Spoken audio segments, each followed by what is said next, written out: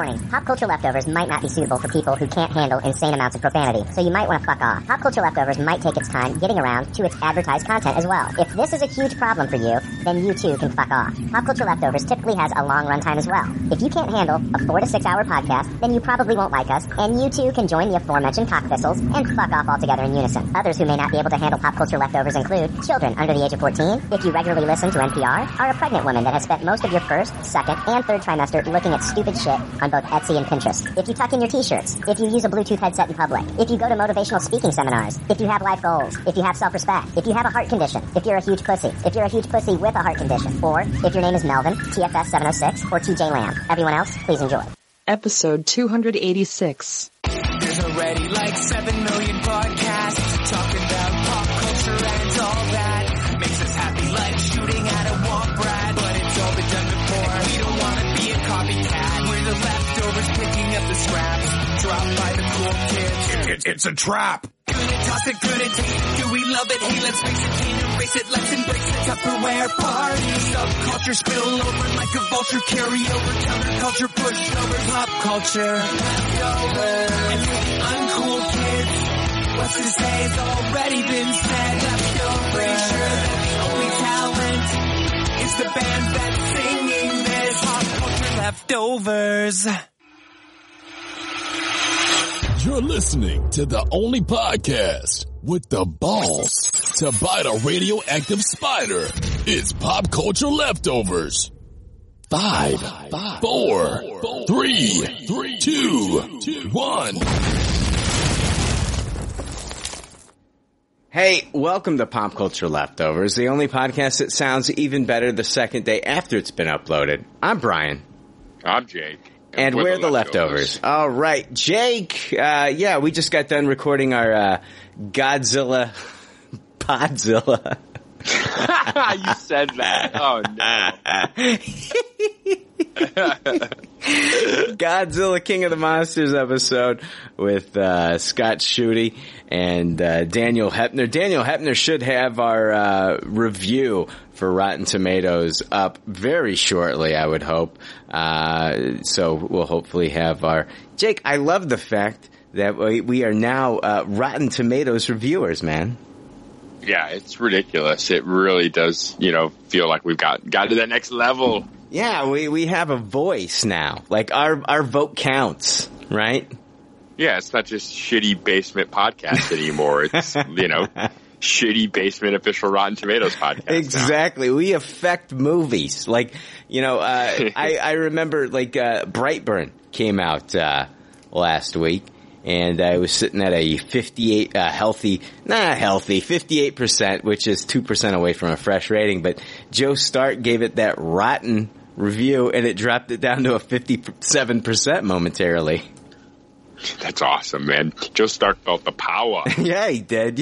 He was fucking like He-Man, raising that goddamn sword in front of Castle Grayskull and saying, I got the power, and he fucked it up for about 1%. And then I think moments later it went back up to 58. But we're not alone this week. We are joined by I don't even know how many times he's been on the show, but Old Man Schutte. Welcome back, Scott.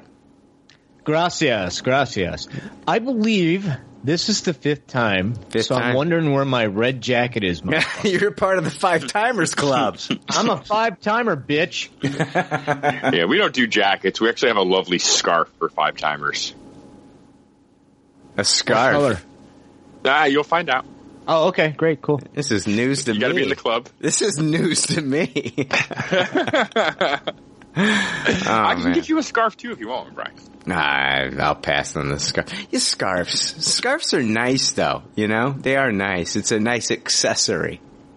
They're making a comeback, that's for sure. They are. They're making a comeback. Layers during the wintertime. Jake, how many layers are you rocking during these cold winter months here in Illinois?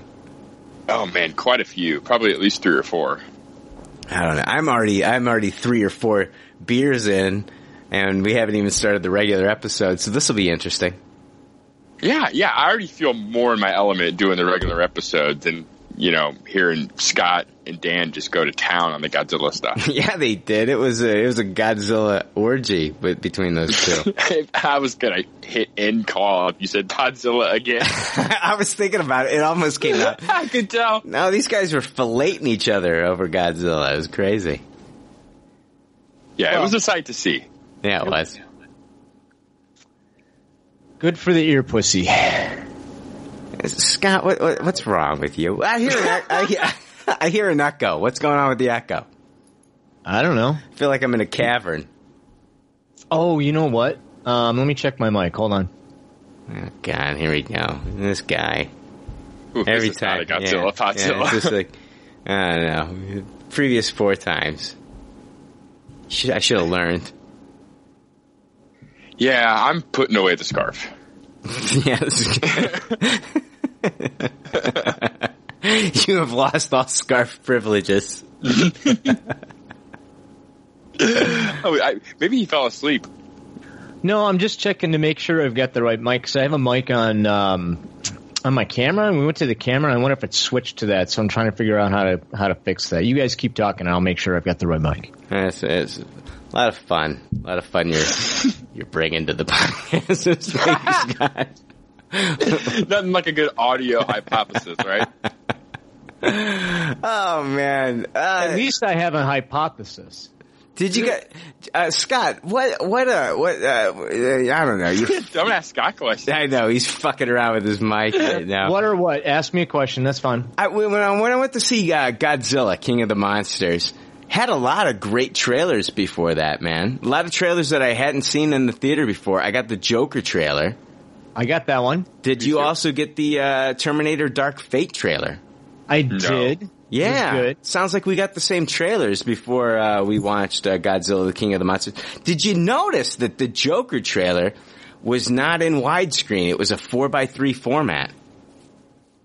I did not notice that. I did not notice that either. Yeah, it totally was. It had the black bars on the side the entire time, giving it the kind of like that, I don't know, that 80s feel. It was weird. Sneak peek. Is the whole movie going to be like that? I don't know. Is it going to be like, Jonah Hill when the mid-90s movie where it was all 4:3 format and you had the black bars on the side? I would happen to think no, but I felt like that's just like what they did for the trailer. It was weird. So yeah, I am on the wrong mic. So we'll pause for you so you can get on the right mic. All right, pause. Welcome back, Scott. Yeah, thank you. I sound better now?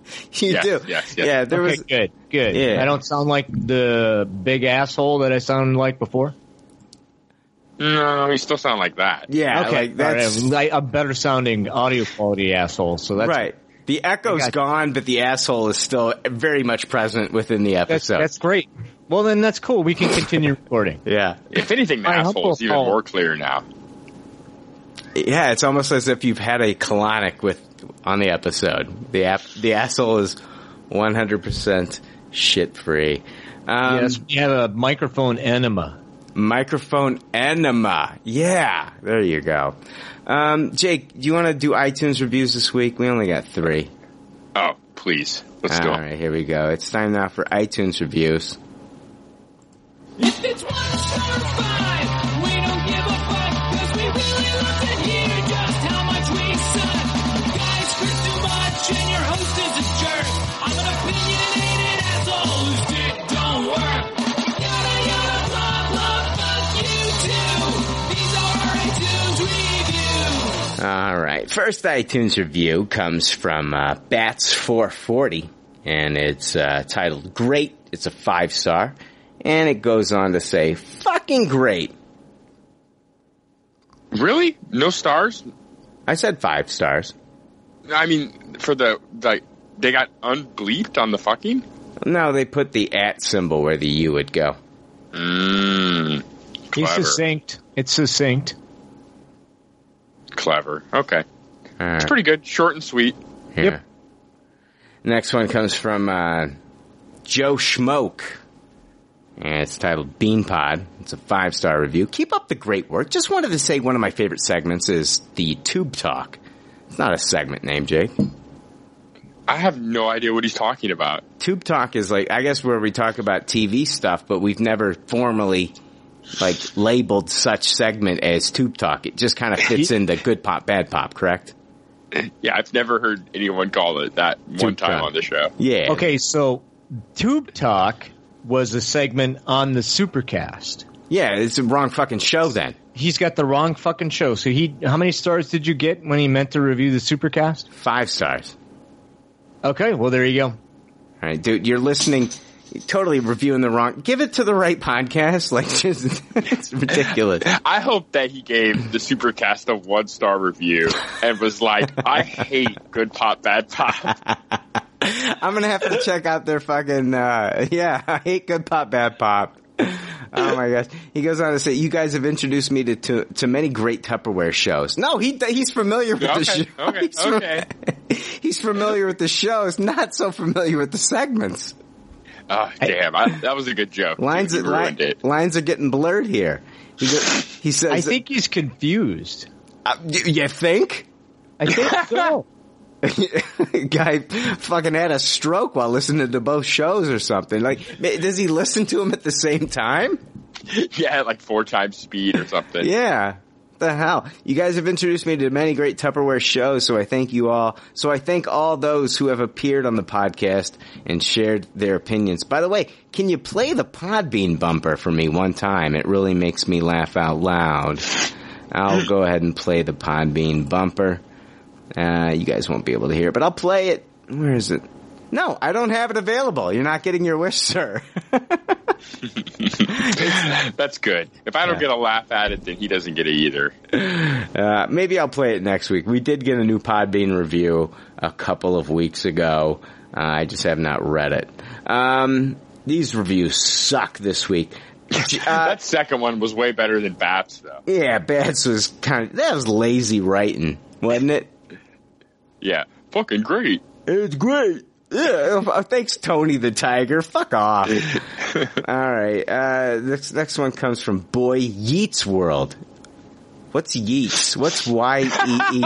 What's Y-E-E-T-S, Jake? I don't even know what that is. It's like slang, you know? Is that what's the slang for, dude? You're hip to the Let me scene. give you the Urban Dictionary and see what they're going to say on it. Yeah, what's Yeats? All right, it comes from Boy Yeats World. It's a term used to express excitement. Oh, okay. Or a viral 2014 dance. I thought it might be, my cousin Vinny. Like, these two Utes. The dance inspired various memes and popularized yeet as an expression of excitement. I don't know. I'm not excited about this review now. It's like an exclamation, like instead of woohoo. How would you use that in a sentence? Give me the fucking sentence they use on Urban Dictionary, because I'm not seeing how this works. It says, the dude from example 1 just won his race, and dude says, yeet. That is fucking stupid. That's wicked stupid. Who the fuck says that, Jake? Would you say that? I actually hear yeet. I see yeet quite a lot in like the memes and just like jokes and culture and stuff, you know? No, I don't know. Yeah, you hear it like Kanye says it here and there. Yeah, not like I'm following Kanye. Yeah, I hear you. I'm not disagreeing that it's stupid, but I guess it's a little bit more normalized for me than you guys. Well, there's no guessing about it. It is. Yeah, I don't think you really need to guess. I mean, Scott, how far does your yeet, background go? Mine goes back to 5 seconds ago when I fucking read this guy. I was going to say about 20 seconds ago. Yeah. Exactly. But I think it's going to be the word of the podcast. Boy Yeats World definitely made me laugh. Oh, don't do it. No, I'm not going there. I'm not allowing this. We'll talk good pop, bad pop. Yeats. No, I'm not. No, we're not getting a new rating of Yeats. Term used to express excitement, especially used in basketball when someone has shot a 3-pointer that they are sure will go in the hoop. Holy yeet, they made it. Are you serious? Are you fucking kidding me? Like, I've never heard anybody on ESPN go, he's going back to the line. Yeets! They should. No, they should not. No, they should not. That sounds terrible. That sounded just stupid as fuck. Yeah, it did. It's ridiculous. Jake, you should be ashamed. I apologize that even came out of my mouth. Can we edit that out? I don't know. It goes on to say, I'm a middle school teacher, so my life is pretty busy. So he's hanging around middle school kids. That's probably where he gets this yeet shit from. Right? All these fucking little kids running around yeeting shit all day, right? That makes sense. Jake, would you say that you are yeets in the sheets? Yeah, maybe. That's something to be. It's something to strive towards. You know, being yeets in the sheets. So you're catching on. I am kind of catching on. It goes on to say, it's refreshing to go from hearing kids at my school making pee-pee jokes to listening to grown adults making pee-pee jokes. The show has exposed me to many new shows. I especially wanted to thank whoever recommended the podcast, The Soundtrack Show. I've been listening consistently since the Infinity War episode and laugh each week. One of my fondest memories is, "You done, JJ," which makes me laugh every time I think of it.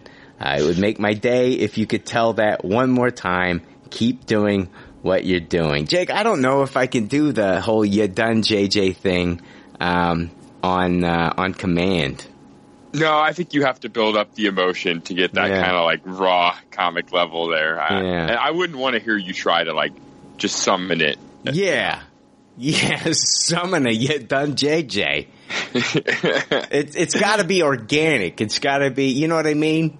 It's got to come from the heart. It's got to come from the heart. You know, it's not like Gary Coleman he wouldn't do what you talking about, Willis, on command. Remember that? Yeah, exactly. I'm not doing it. I'm not doing it. Oh, come on, man. Say it. Yeah, for me, it's not about like, I look at the past and like, these past things that I've done and I kind of resent them. Like these past catchphrases are what define me.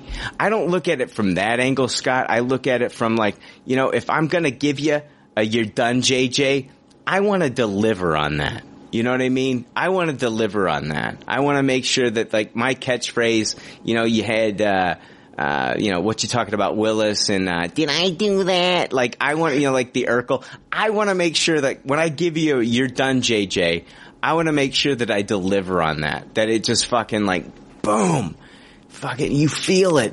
You know what I mean? Yeah, I agree. It's not that you're not willing to give it out. It's that you want it to have all the passion. Right. I want it to have all the passion, and I want it to like, I want you to, I don't know, I just can't do it on command, so I apologize.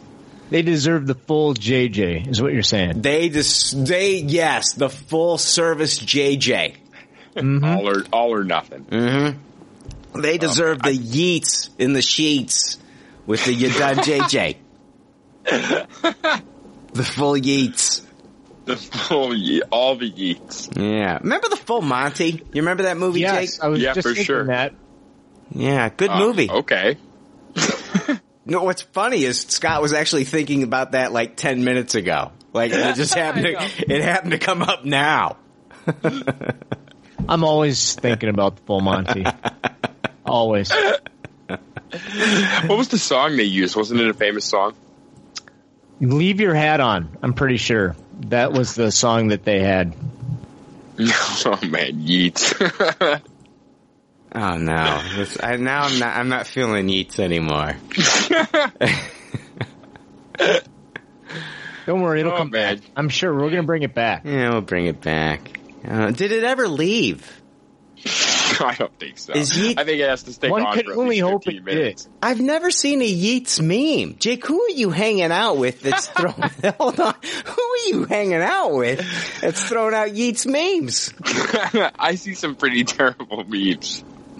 I'm not going to lie. I'm worried about your company, sir. You should be.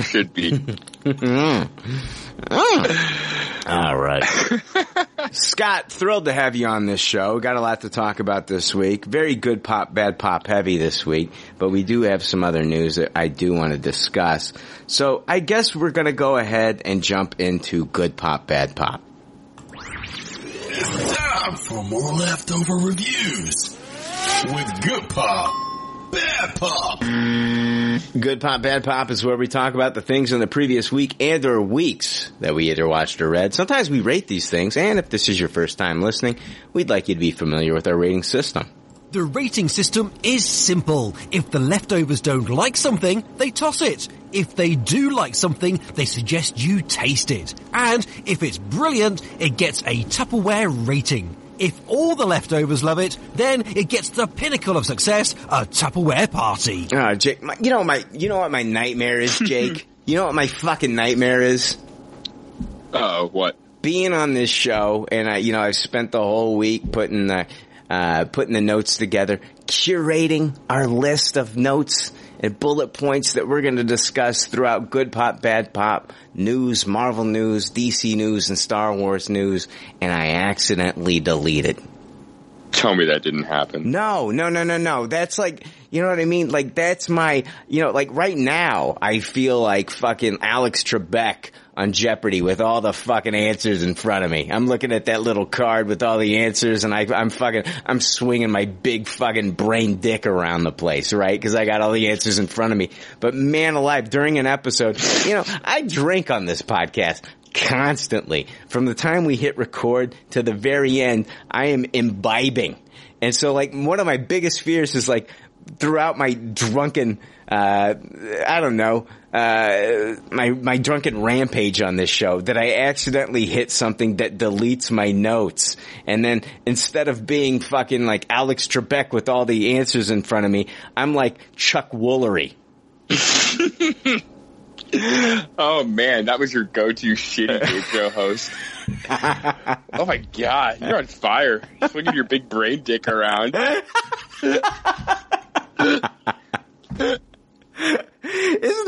Wouldn't that be frightening though, Jake? Like all of a sudden, like boom, my notes are gone, and I'm just like, somebody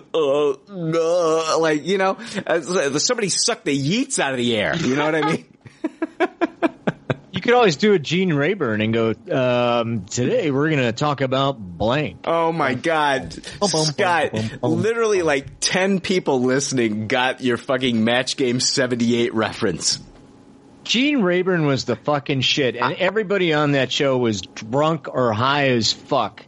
No. And it's great. You, sir, are the Charles Nelson Riley of PCL. Really? Oh man, that show, fucking what's his name from Family Feud, Running Man? Oh, Richard Dawson. Richard Dawson. Oh, yeah. I loved him on that show. Fantastic. Yeah. Why are we talking about Match Game 77 and 78? This must be our tube sock segment. Yeets. I don't know. This episode's terrible already, isn't it? All right, guys. Good Pop, Bad Pop. I was going to review a movie called Always Be My Maybe. It came out on Netflix on the 31st of last month. I have not watched it yet. Going to watch it tomorrow. I will review it on Seen It Cast. I am going to be appearing on Seen It Cast with Steve Kova and Keeve. Now I'm shipping them as a power couple. Kova. That's a great power couple name. Kova and Steve from Seen It Cast are now Keeve. Oh, Jake, I hate myself. It's ridiculous. Man, I wish them the best in their endeavors. I do too. But I will be on Seen It Cast. I'll be appearing on Seen It Cast tomorrow, so that episode will be up later in the week. And I will have, by that time, watched Always Be My Maybe, which is a movie on Netflix that stars Keanu Reeves, Ali Wong, Randall Park, Daniel Day Kim, and then Casey Wilson from Happy Endings. If you remember that show, it was amazing, and I love Casey Wilson. I think she's fantastic. So I'll be talking about that one. Jake, I've been watching some anime and catching up on some anime. I I want to say that Demon Slayer is still kicking ass. Just amazing. Just an amazing new anime. This is, Jake, you got to get on this one, buddy.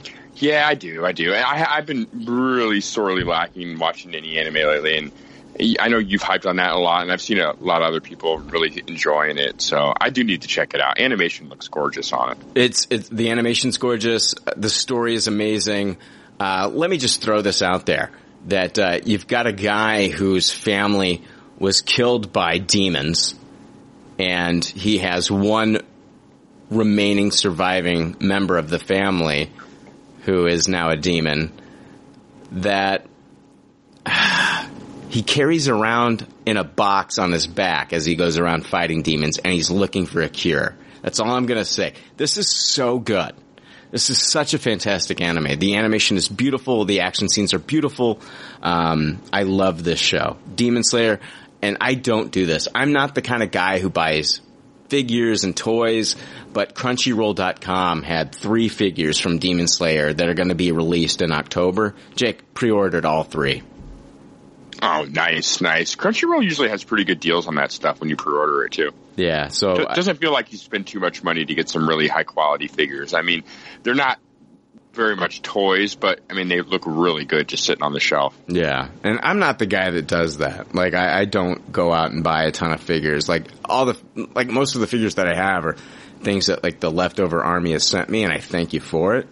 But I'm not that guy that goes out. But this show, I absolutely love, and I've fallen in love with it.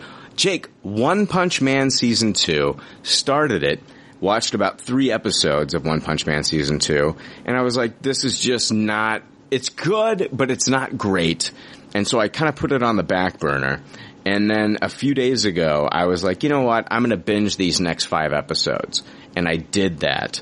And I'm glad that I did. I'm telling you, you know, I wanted more Saitama, which is our main character in One Punch Man. And we got a little bit of Saitama, a little bit of humor. And then the next, like, 3-4 episodes, kind of like, you get him, but you're focusing a lot on this tournament. You're focusing a lot on the monsters. You're focusing a lot on this new villain that they have. And then, I'm telling you, this last episode that they had was just incredible. A lot of payoff.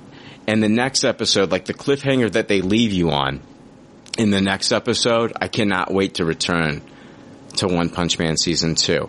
So, I mean, the humor's back as well. Like, Saitama enters this tournament, and he's not as himself. He's entered the tournament as another hero that's been injured that entered the tournament for heroes and martial arts fighters. Saitama wants to learn martial arts. He wants to know, like, what's the big deal with martial arts and the moves in martial arts. So there's this tournament, and different heroes and martial artists have entered this tournament. And he's posing as another character throughout this tournament, and the character has hair, so he's put on this wig. And as you're watching this, he's worried about the wig falling off, so he's holding onto his head the entire time. The commentators that are commentating on the matches are bringing this up. And you also, and you're hearing them like, oh, he's guarding his head. He's guarding his head. He's worried. He's not fighting back. And the whole time you're getting his inner monologue, how he's worried that the wig's gonna fall off. Jake, it's fucking hilarious. I'm dying during these episodes. It's so funny. One Punch Man Season 2, in my opinion right now, it's come back. It's good. It's great. I know it's got like a new animation studio. Everything's different now with it. But man alive, these last few episodes have really just ramped up like the humor. And this cliffhanger that they left us on in this last episode was fantastic. So if you're not watching One Punch Man Season 2, it's available on Hulu if you have Hulu. Definitely watch Season 1. It's on there too. But Jake, I'm telling you, jump on this one too, dude. Yeah, I'm one of these people that have kind of like turned my head away because of the new animation studio, and maybe I just need to get over that and give it a chance. Yeah, you do. You do. I was right there with you. I was like, okay, here we go. Like the second season, they've had their troubles, and I definitely felt like that was evident in the first 3 episodes. Jake, I'm telling you, it's a slow burn with season 2. I feel like it's just finally hit its stride, and I am there. I am just counting down the minutes to this next fucking episode, dude.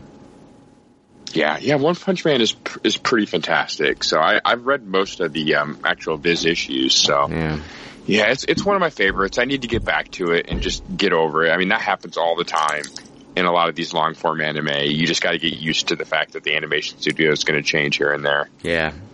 Well, and there was such a long break in between seasons too. It's really ridiculous as to how long we've waited for the second season. Yeah, I feel like the franchise itself kind of lost a bit of heat. It was really hot and picking up steam during that first season, and then they kind of missed a little bit of their bubble. I know. It was so Yeats that first season. And it was all the Yeats. It was hashtag all the Yeats. Jesus. I just got used to like Fleek being a thing, and it's gone, and now it's Yeats. Oh my god, I googled fucking Yeet memes while we were talking about it. I had to stop, man. I got the giggle so bad from it. Oh my god, you're a goddamn teenager. You're a fucking teenager, Jake. You're ridiculous. You're a ridiculous human being. There was one that showed E.T. Yeah. And then below it had Yeet Tea. Oh, Yeet Tea? Yeet. He's all blinked out. Doing all kind of like laser lights on his eyes and everything. So he's very excited, correct? Yes. That was the moment I had to look away. I was like, all right, back to PCL. Yeet. I want you to send me that picture later. I'm gonna throw it up. I'll throw it up on our Facebook page. Oh, dude, I will send it to you right now. No, not now. I'll look at it. I'll look at it. Fine. I'll look at it on a break. I felt my pants vibrate. That means I got the picture. Let's see here. Jake, did you get I didn't get a chance to watch it, but I know I want to make people aware of it. The Last Watch, the Game of Thrones documentary came out. Did you get a chance to see this? I did watch it. Really? Scott, did you watch this? I haven't watched it. I've heard good things about it. I actually heard it's better than the entire season 8. That's what I've heard. Jake, what did you think about The Last Watch? I liked it very much. It was a very long-form documentary about the making of the entire season. And it just kind of felt like really good, DVD/Blu-ray extras that you get sometimes. It's just about a 2-hour-long movie, and just, a lot of the stuff they showed was really neat and really behind the scenes, and the kind of stuff that a lot of times you don't even get to see on those special features. I mean, you got to see the characters doing their table reads for a lot of their big pivotal moments throughout the season, and I was just kind of blown away by how intimate this whole thing was. It was very, very well done. And if you're a fan of Game of Thrones, even if you're one of the haters about the whole thing, this is still worth watching. Just the production level is just so crazy, and seeing all the behind the scenes of the stunt coordinating and making all the sets. And I thought this was really cool. This is the kind of thing that I'll probably watch like once every 3 to 4 years in my life, honestly. This was a giant Tupperware for me. What'd you think about the final episode? We didn't talk about that last week. I thought on a whole, like of all the 6 episodes, it was probably my least favorite of the 6 episodes. I thought the first half of it was super thrilling and exciting, and I thought the second half of it got a little bit, like, can I even say Return of the King-ish, with how kind of long-winded it got a bit in the second half. Yeah. So, I didn't by any means hate it, but it wasn't my favorite Game of Thrones thing ever. I thought the week before was spectacular. What do you think, Scott, about the Game of Thrones wrap-up? I was really underwhelmed by it. I'm with Jake. I thought it started off really strong, and I thought the acting was really, really good, and I just some of the choices that they've made in that final episode didn't sit well with me. There's a lot of folks in the anti-brand camp. You know, King Timmy. It's kind of what we call them on our show. That kind of stuff. So, kind of anticlimactic. That being said, you know, overall it's a great series and, you know, some really bold writing. I don't know if they stuck the landing. That's my humble opinion. I'm just kind of like confused that I'm literally just finding out about Yeats today. Like, I had no idea, Jake, that Yeats was a thing. Yeah, I'm kind of surprised by that. I don't know how long Yeats has been around, but it happens, I guess. I just came back from the Yeats giggles, and you do this to me. I don't know, man. Like, Boy Yeats World, and I was like, is this a joke that I'm missing out on? His iTunes username is Boy Yeats World. Am I missing out on Yeats? And Jake, there's a whole Yeats world that I have not been used to. Maybe I've seen these Yeats memes. And I didn't know what they meant. And like, they were undercover Yeats memes. Undercover Yeats memes. I think this has opened up a whole new world for me, Jake. Yeah, I think it's a world you could quite enjoy.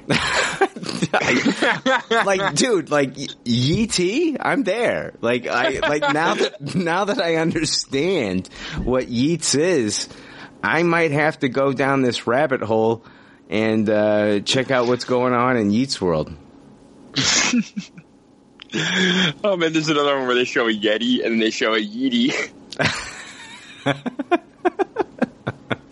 Scott, are you turning around? Now I have to go look these up. Yes, sir. Are you turning around on Yeats? Oh, I was in from the beginning. I'm a big fan now. You're a big fan. Yeah, good to know. You know, I don't know. The final episode of Game of Thrones was a letdown for me, in my opinion. I mean, I don't know. It just was a huge letdown. I think I read the title of an article. I didn't read the whole thing, Jake, but I read a title of an article that George R.R. Martin. That's the whole King Bran thing is like part of his ending for his book. Did you check that out? Yeah, I've kind of read a bit. I think he's kind of been a little bit wishy-washy on what officially that happened in the show is still officially going to happen in his book. I don't think any of that can be taken as cement. Yeah. So easy to make headlines with the uncertainty that's out there, you know? Yeah. Yeah. I don't know. I felt like let down by the final episode, and so I don't know. Still, I guess I'm still kind of looking forward to the spin-off season, the spin-off movie show. God damn it, I can't even talk. The spin-off show, and to see where that goes. But I did read another article that said something about anything that happened at the end of Game of Thrones is not going to be a spin-off show. So it's not like we're going to get Fievel Goes West. We're not going to get Arya Goes West. You know. Yeah, I read that article as well, and I think that's smart. So, really, I like in 10 years, I would not be opposed to like getting an Arya series, like where she visits. I don't know. As polarizing as these last 6 episodes were, I don't know what they're gonna do. I don't think even Arya Goes West can like really get people back that were really just offended by what happened here. Yeah. Yeah, people like really took to IMDb and was they really dropped the rating score of Game of Thrones after that final episode. What's it at now? I don't know. It was at a 9.4 last time I checked. I saw the meme where it was Breaking Bad, Walter White. Yeah, and they got the score. He's like, I won. I posted that on our Facebook, but it's been floating around. That was you. Never mind. Yeah, it was me. Oh man, Yeats. Yeah, it definitely was. It was a little underwhelming. I agree with that. But to me, it was really just that last episode that was underwhelming. I found everything leading up to that to be quite thrilling. I don't know. I didn't hate it, but then again, I'm kind of like a casual Game of Thrones fan. I'm not as invested as some other people. So, Yeah. I just think they did themselves a disservice by rushing to an end, because the whole story is really a character-driven story, and we went from a character-driven story to we got to get to the end within 6 episodes, and I just don't think that it didn't have the same tone or feel as the rest of the series, this season 8, and even a good part of season 7, because the writers were in such a hurry to get to that end. And I think that if we had the time and the money and the budget to go ahead and just keep telling the story, I think we could eventually get to that end, and it would have been way better. They had the budget. Yeah, I hear that a lot, and the one thing that and I get that makes sense, but the one thing that kind of pokes holes in that kind of thing to me is like those first 2 episodes were huge character studies and very slow-paced episodes, and if that was a hurry, that's the slowest hurry of a couple TV episodes I've ever seen. So, I don't know. I thought, especially those first 2 episodes of this new season really felt like a return to form of Game of Thrones to me. And because of that, it kind of earned the right to just have some whiz-bang boom episodes after that, you know? Like, the whole thing is ending. So, I was fine with them kind of just ramping up the excitement really fast, especially after giving us 2 really thick character study episodes to start with. Were they character study episodes, or were they just kind of like fan service episodes as far as, how do I say I don't think it was fan service or so many things that fans hated. No, I feel like it's just like, now that we have all these characters together, like, we'll give you that, the Hound and Arya reunion. We'll give you the, Brienne and Jaime Lannister reunion. We'll give you all these kind of like scenes where, Tyrion and Varys talking and all these scenes of like, it felt like, fan service is the wrong way to say it. It was less action, but a lot of, like we've got these characters together. Let's see how they all kind of like react. And, yeah, I agree that that's what was happening, but that's kind of the point I'm trying to make is that kind of thing to me isn't like rushed plot moving when that's what you're stopping and taking time to do. Yeah, no, I get that. And that's all that was happening in the first 2 episodes. I took it as fan service because I loved it. That's what I'm saying. I enjoyed that stuff. So yeah, me too. I loved it. I think the issue isn't the first 2 where there's nice character developments and moments. I especially love Tyrion. Every season Tyrion gives us a new quote, the perils of self-betterment. I think that was episode 1, right? I don't know. Such a great quote. But between the long night and the end, I felt like we really just kind of put the pedal to the metal and character development be damned. We're just going to get to the end. Yeah. That's my opinion, but I respect yours, Jake. And you and I had a little side conversation about that, and that was great. Yeah, I really liked it. I mean, I wish the last episode could have stuck the landing and a bit more thrilling and exciting in the second half. But I mean, that's to me that was the most fan servicey part of the whole thing. Was just let's show all the everything's tied up and happy ending type of stuff going on. And I don't know. A lot of people, I find it weird that a lot of people are saying, "Oh, everyone should have known they were going to have a bad ending, a dour ending," and I didn't think the ending was dour at all. I thought the ending was way more positive and upbeat for these characters than I ever expected it to be.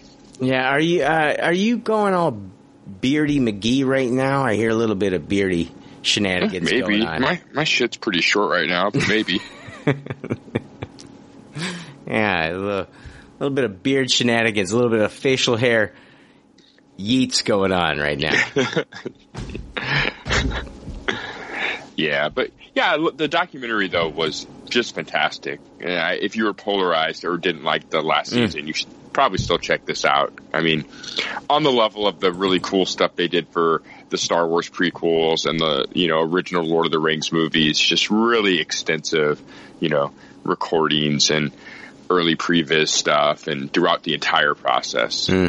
Cool. I'll check it out, man. It's something I've written it down like in my, notes that it's something that I need to watch, so I will definitely check it out. Maybe I'll report back on it. I watched a couple of anime films this week. One, I actually bought on Blu-ray a couple of weeks ago. The title reads as MFKZ, but the movie is pronounced Motherfuckers. And it's an anime. It's a genre mashup. It's a collaboration of French comic artist Guillaume Renard and Japanese animation house studio 4 Degrees C. The creators Tekken Reet from Genius Party and Mind Game. The Tekken Reet dream team of Shojiro Nishima and art director Shinji Kimura reunite to bring to life a dark but stunningly animated sci-fi vision that mixes anime, film noir, and lucha libre in an orgy of video game-inspired mayhem. The film centers on young Angelino and his skull and flame pal Vince, and Vince looks like baby Ghost Rider. So it's basically like a skull boy with like flames coming off of his head the entire movie. Who live in a seedy tenement in LA-inspired dystopian metropolis, a burnt-out gang and cockroach-ridden neo-urban hell. Following a scooter accident, Angelino starts experiencing migraines and strange hallucinations, as well as fits of rage-inspired superpowers as he slowly awakens to the truth of his origins. He is half human and half macho, a supernatural alien race that is bent on taking over the planet. If you watch this, the dubbed version, it's got the voices of Michael Chiklis, Giancarlo Esposito from Breaking Bad, Jorge Gutierrez, Dasha Polanco, from Orange is the New Black, RZA, Vince Staples, and of course Danny Trejo from Machete and Predators. Nice. And yeah. I really enjoyed this. I'm going to give it a high taste it. I'm not going to talk too much about this. It's not streaming anywhere right now, guys. You can probably rent it or buy it on like Amazon or YouTube if you want to. But I bought this one because I remember G-Kids came out with, like, they did like a Fathom event where you could see this in the theaters, and I was really upset with myself that I didn't make it out to the theaters to watch this movie. And so I just picked it up on a whim, and I really enjoyed it. I'm going to give it a high tasted overall. The animation is gorgeous. The voice acting is spectacular. I enjoyed the story enough. Some of the elements of the story are, you've got this Angelino, they call him Lino in the movie. You know, he's involved in this scooter accident. And he starts to see people differently. He sees their shadows, and he sees like tentacles and things like that coming off of their shadows. And so there's this there's this alien race that's living among us. And it reminded me of They Live with Roddy Piper, the John Carpenter film in that aspect. The action scenes are awesome. There's a lot of violence in this movie. It is a very macho, manly movie.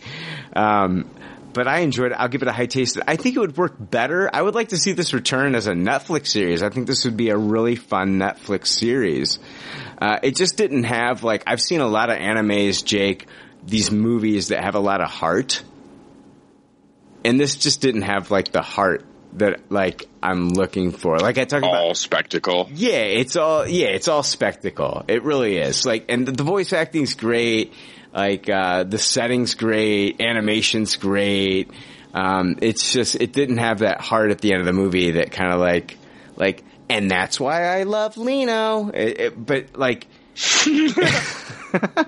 but I did enjoy this. I would love to see this kind of come back as like a Netflix or an Amazon series where we just get like 24-minute episodes every week, and we get to see more of these characters come back.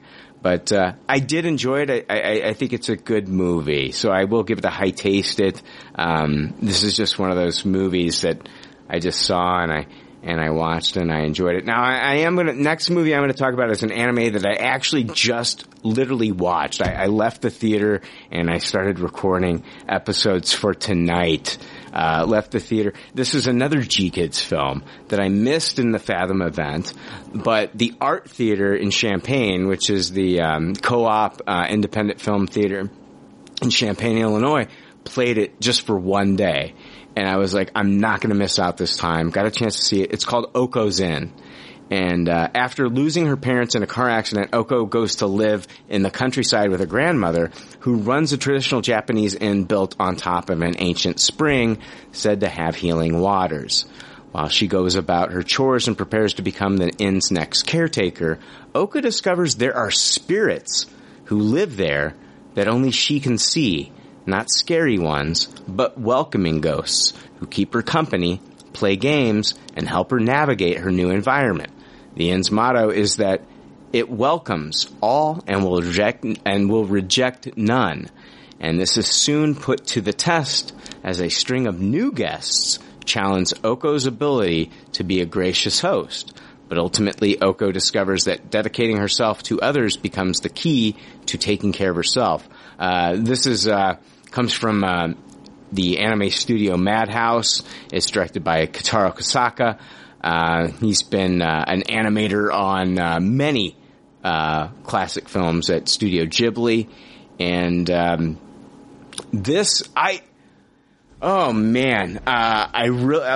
first half of this movie is a high taste for me. Some of the comedy in this is really good. And the latter half of this is an absolute Tupperware. It has all the heart that I said that, like, fucking motherfuckers was missing. Motherfuckers? Yeah, you don't think... Yeah, motherfuckers didn't have heart? What are you talking about, Brian? With a name like Motherfuckers, it's gotta have heart. No. Yeah, this movie had all the heart. Like, you've got this movie, it starts off with this girl, and her parents are involved in this car accident. She's spared from this accident. She loses her parents. She's spared from this accident. You find out later that one of the ghosts that's living within the inn actually kind of like was her guardian angel. And it was... Scott, are you yawning? No, I'm eating. That was what are you fucking eating right now? No, he's yeeting. He's yeeting? I said yeeting. You were yawning. That was a goddamn yawn. I heard a yawn. Don't even. Dude, yawns don't even exist in the Yeeterverse. I know I'm talking about Oko's Inn, which is based like the characters are at a spa, but you don't you fucking relax right now. I'm gonna go grab some spaghetti and yeet balls. I'll be right back. Oh my God. How long you been thinking about that one, Scott?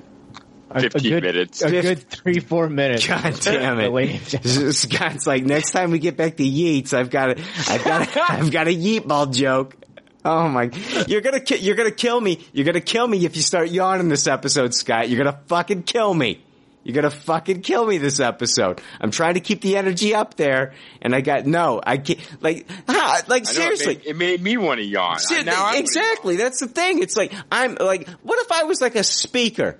Somebody paid money to have a speaker come in, and, Jake, we literally have thousands of people that listen to us every week. And so, like, I'm on a stage right now, and I've got this motherfucker. I just talked about Motherfuckers, a movie I watched. I got this motherfucker yawning while I'm trying to talk about this girl's parents that died. What's going on here? It's embarrassing. It is embarrassing. Who is it? Is it more embarrassing for me? Is it more embarrassing for him? I think it's embarrassing for the whole establishment. The PCL brand is embarrassing. The PCL brand has been tarnished, Scott. And you, sir, you yawned. I'm still awake, so. You did not deny the yawn. You did not deny the yawn. You didn't go like. Fucking McShifterson on last week. Yeah, but he wasn't falling asleep. That's right.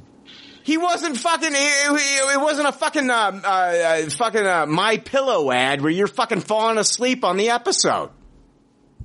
My pillows are really great. Do you have one? Got fucking Tempur-Pedic Scott over there getting ready to find out what his fucking sleep number is and go to bed on me. What the fuck, Scott? I'm trying to review a goddamn movie and I got you fucking unmuted yawning on the episode. 58, by the way. My number's 58. You know, fuck my review. Fuck my review. I'm done. I'm done with my review. I'm done. This would be the perfect time to do You're Done in This Town. No, it's not. No, I'm not doing the You Done JJ. I'm not doing You Done JJ. I can. This is where it would be the energy level. You kill it. It's gone from like energy like to like excitement. I went from yeeting. I went to yeeting to like full volcanic anger at the fact that like that you're yawning on the episode. That hurts. I wouldn't take that personally. Oh my God, Jake, talk to me, man.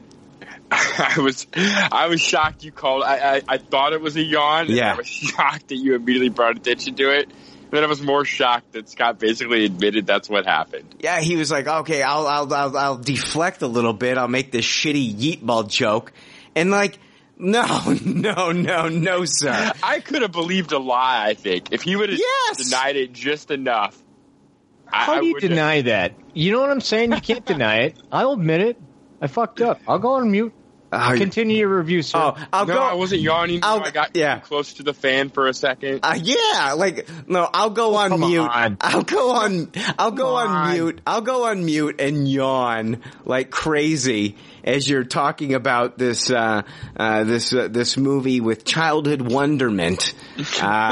And I will yawn as you're describing this movie.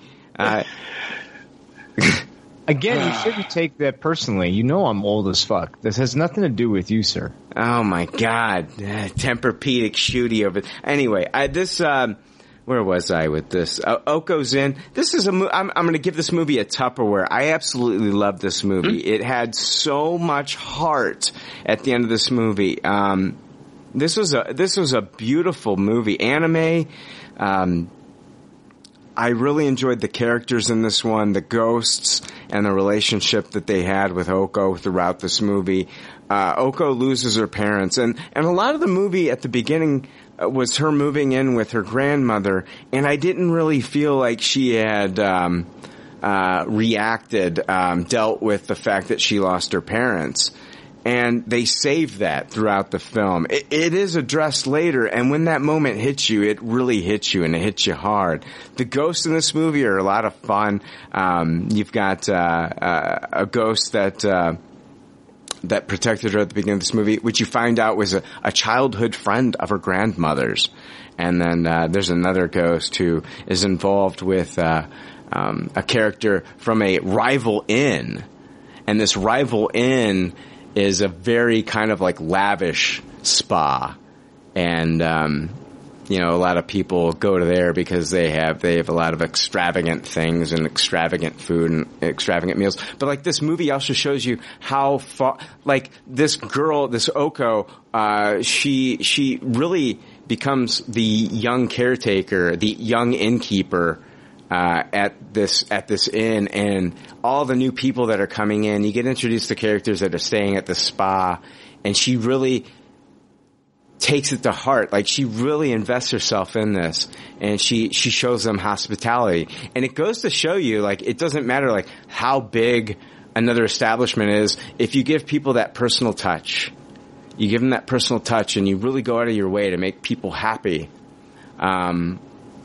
What it can mean to you, and then like how what you're doing to make other people happy, like it can also repay you in your life. And there's also another cool thing about this is the rival inn is a girl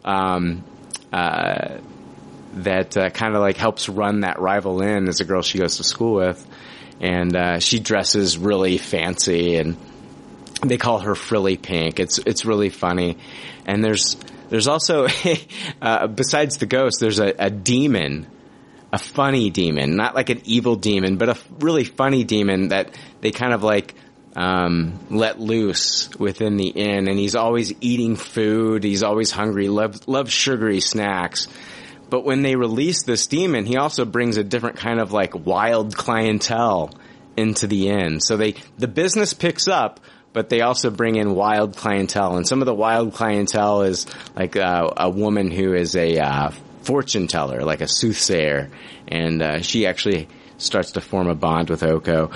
This is a really fun and imaginative movie. I loved it. It's an absolute Tupperware. It's Oko's Inn, O-K-K-O, Oko's Inn. I highly recommend this one when it comes out on VOD or Blu-ray. So, loved it. Jake, this is one I think you'll want to check out. Scott, you would yawn throughout the entire fucking thing. This would be a good one if you're having like insomnia.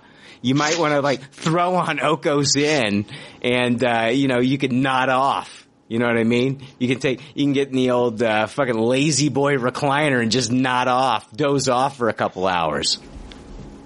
It's like okay, I'll go get it right away. Like, that would help. It's like watching a golf match on TV on a Sunday. You know, like watching bowling matches on ESPN Classic, Scott. Those were awesome. Me talking about Oko's Inn. I love that. None of it works as well as guesting on PCL. God. There are people that would die to be on this show, Scott, and I got you dozing off. I didn't doze off. Never mind. You audibly yawned while I was talking.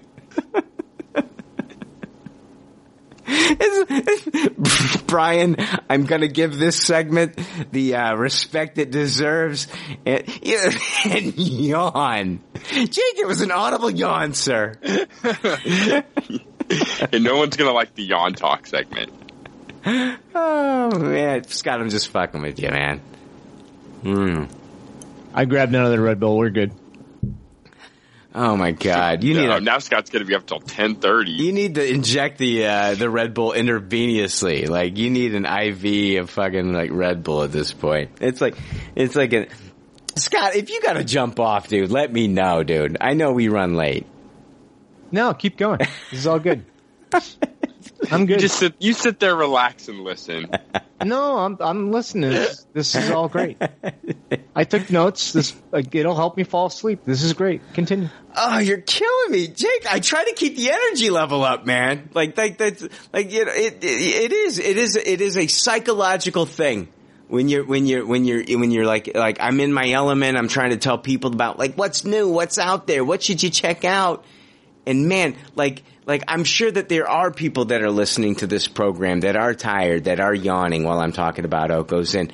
But Scott is actually exposing me to that shit, Jake. Should this elevate me as a podcaster? Should I up it even more? Or should this defeat me? No, I think you got to find a middle ground. You definitely shouldn't elevate it more, but you shouldn't be defeated. I think you just have to ignore the yawn. I'm going to ask you, Jake, was my review of Oko's Inn that terrible? No, I mean, I personally was not getting tired during it. I was interested in hearing kind of thematically what kind of a movie it was. Like here, and, I kind of know how those things go. I wanted to hear what the wacky creatures were, and it sounded like they were the spirits and the ghost. And yeah. Think about me as right now. Hold on. Think about me as I'm telling you about Oko's Inn. Think about me as a sexual partner, and this is like me in the bed, and I'm doing things to my sexual partner. I'm I'm blowing on her ear, I'm nibbling on her neck and shit like that, and you're trying to get something happening, trying to get something going, and then she yawns, Jake. How do you feel in that moment? You're defeated, right? That's how I felt in that moment as I'm trying to let everybody know about Oko's Inn, and I got fucking Sleepy Dwarf over there, Yeah, I'm with you. I would just give up, pee, and go to bed at that point. Yeah. Are you saying you feel de-yeeted right now, Brian? I don't know. I feel like I want to yawn right now just to get back at you. You Well, heard? my good pop, bad pop segment hasn't come up yet, so by all means, go for it. Oh God! Oh my God! I'm trying, Jake. I know. Can we tag team? We got Scott. You got someone awake next to you. Yeah, like maybe you want a power nap, buddy? Oh my God, that'd be so great. A little power nap. Little power nap. Okay, let's tell you what. Let's take a quick break. Come back, and I'll try to talk about something a little bit more exciting than a girl's parents dying and her house being, like, you know, the place where she lives being, you know, taken over by ghosts. I'll try to find something more exciting than the supernatural ghosts that haunt an inn and a girl's parents dead to talk about. How's that sound? Did I lose everybody? No, I'm here. There's nobody. No, that's good. Nobody's reacting. Like zero. I mean, it sounded pretty exciting. I know. The girl's parents are dead. She lives in a fucking hotel that's being haunted by spirits. I got fucking Sleepy McGee over there. What do I do, Jake? Oh man, I don't know. Let's take that break. Sorry.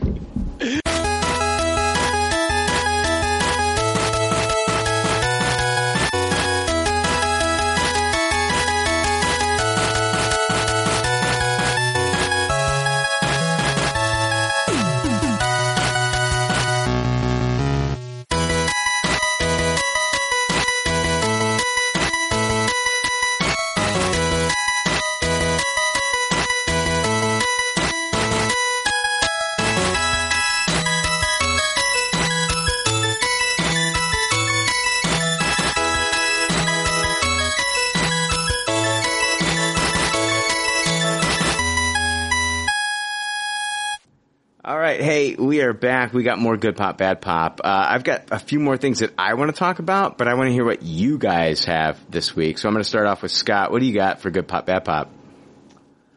Okay, wow. Have you guys seen the movie on Netflix, Perfection? No, I haven't. No. I've heard about it. This is like, are they cello players? Like, are they violinists? I don't know. What's going on here? Yeah, so Perfection is a pretty wild ride about two troubled musical prodigy. We have Charlotte being played by Allison Williams, and she, her rival is a woman named Elizabeth, played by Logan Browning. And so what happens is that Charlotte was this like master cellist, and she was a prodigy in this music school that brings up the best cellists in the world. And then she left the school to take care of her mother, and then Elizabeth kind of rose to fame, and they meet at a contest where they're going to go ahead and select a new young girl to be their star cellist and bring them to the school.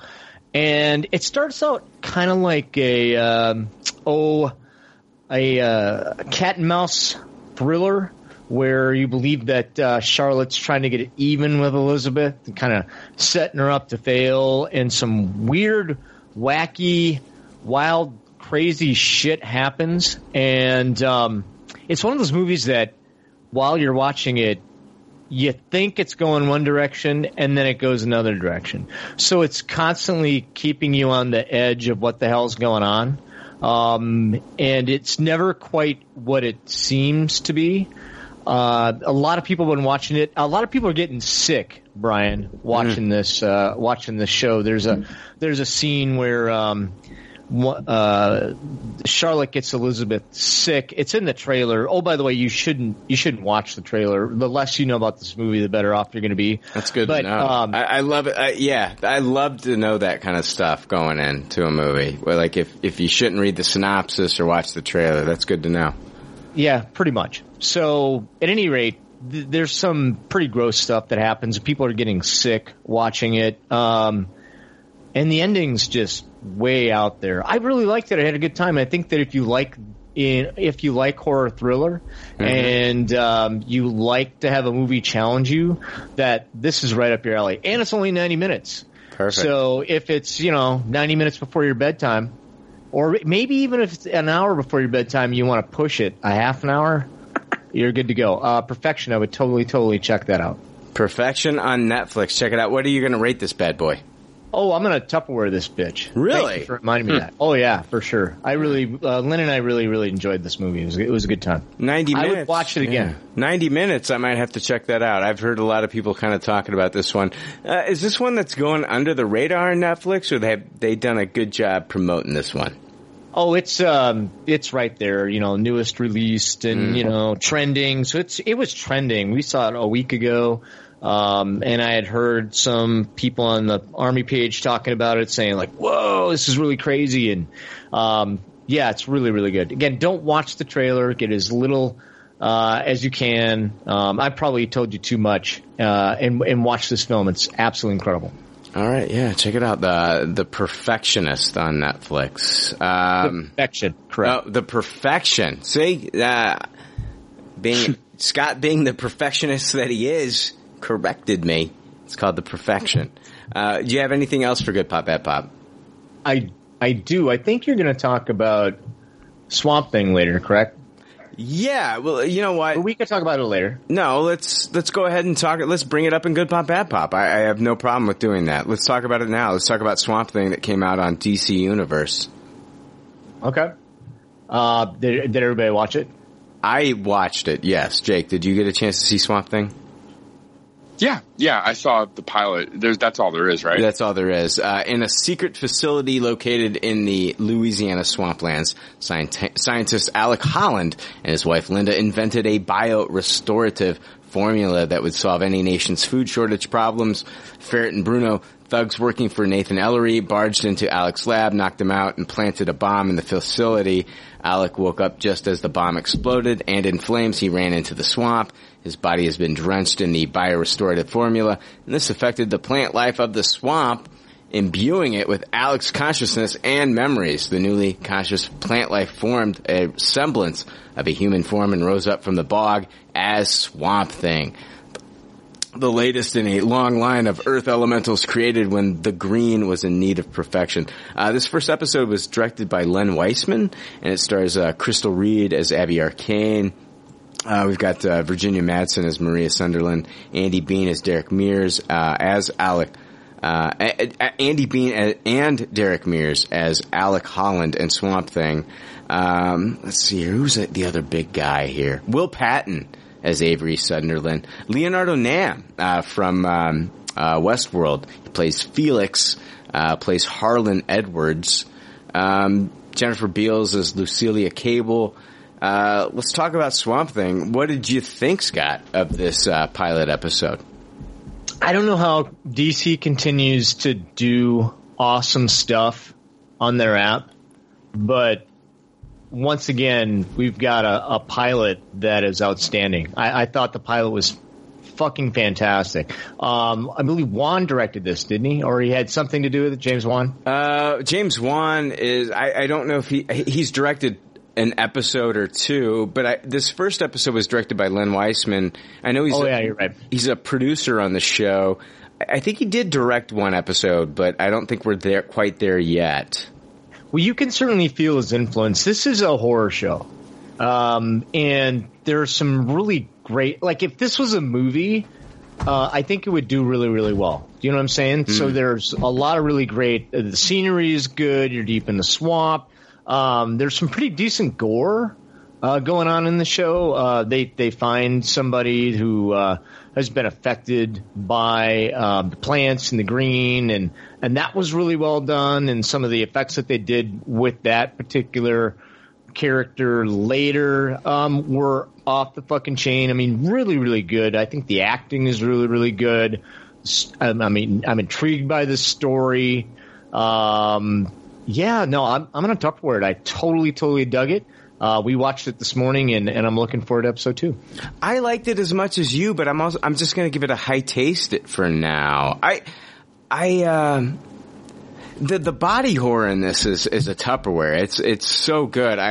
There's something very creepy about plants growing out of dead carcasses. Am I right? I mean, no, you are not wrong. And this did such a great job. I want to see where this goes, and that's the only reason that I'm going to give this a high taste it. But it's got me intrigued to continue to watch this. This is another show on DC Universe that I think that is fantastic, Scott. As far as the introduction here, I just want to kind of like see where this whole season goes.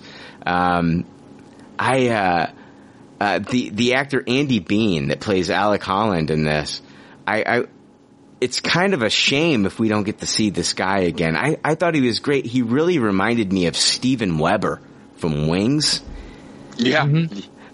Very much so. I thought he was great. I'm kind of worried that we won't get to see him again.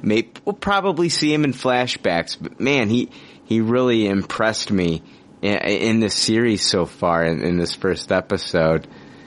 He's listed for all 10 episodes. Really? Yeah. Yeah. Oh man.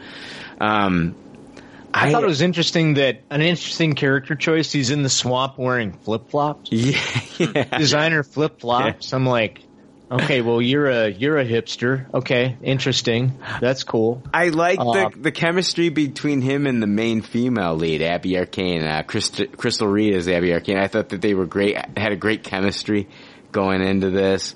The swamp is just a creepy place within itself. It's just it's a very scary setting, you know.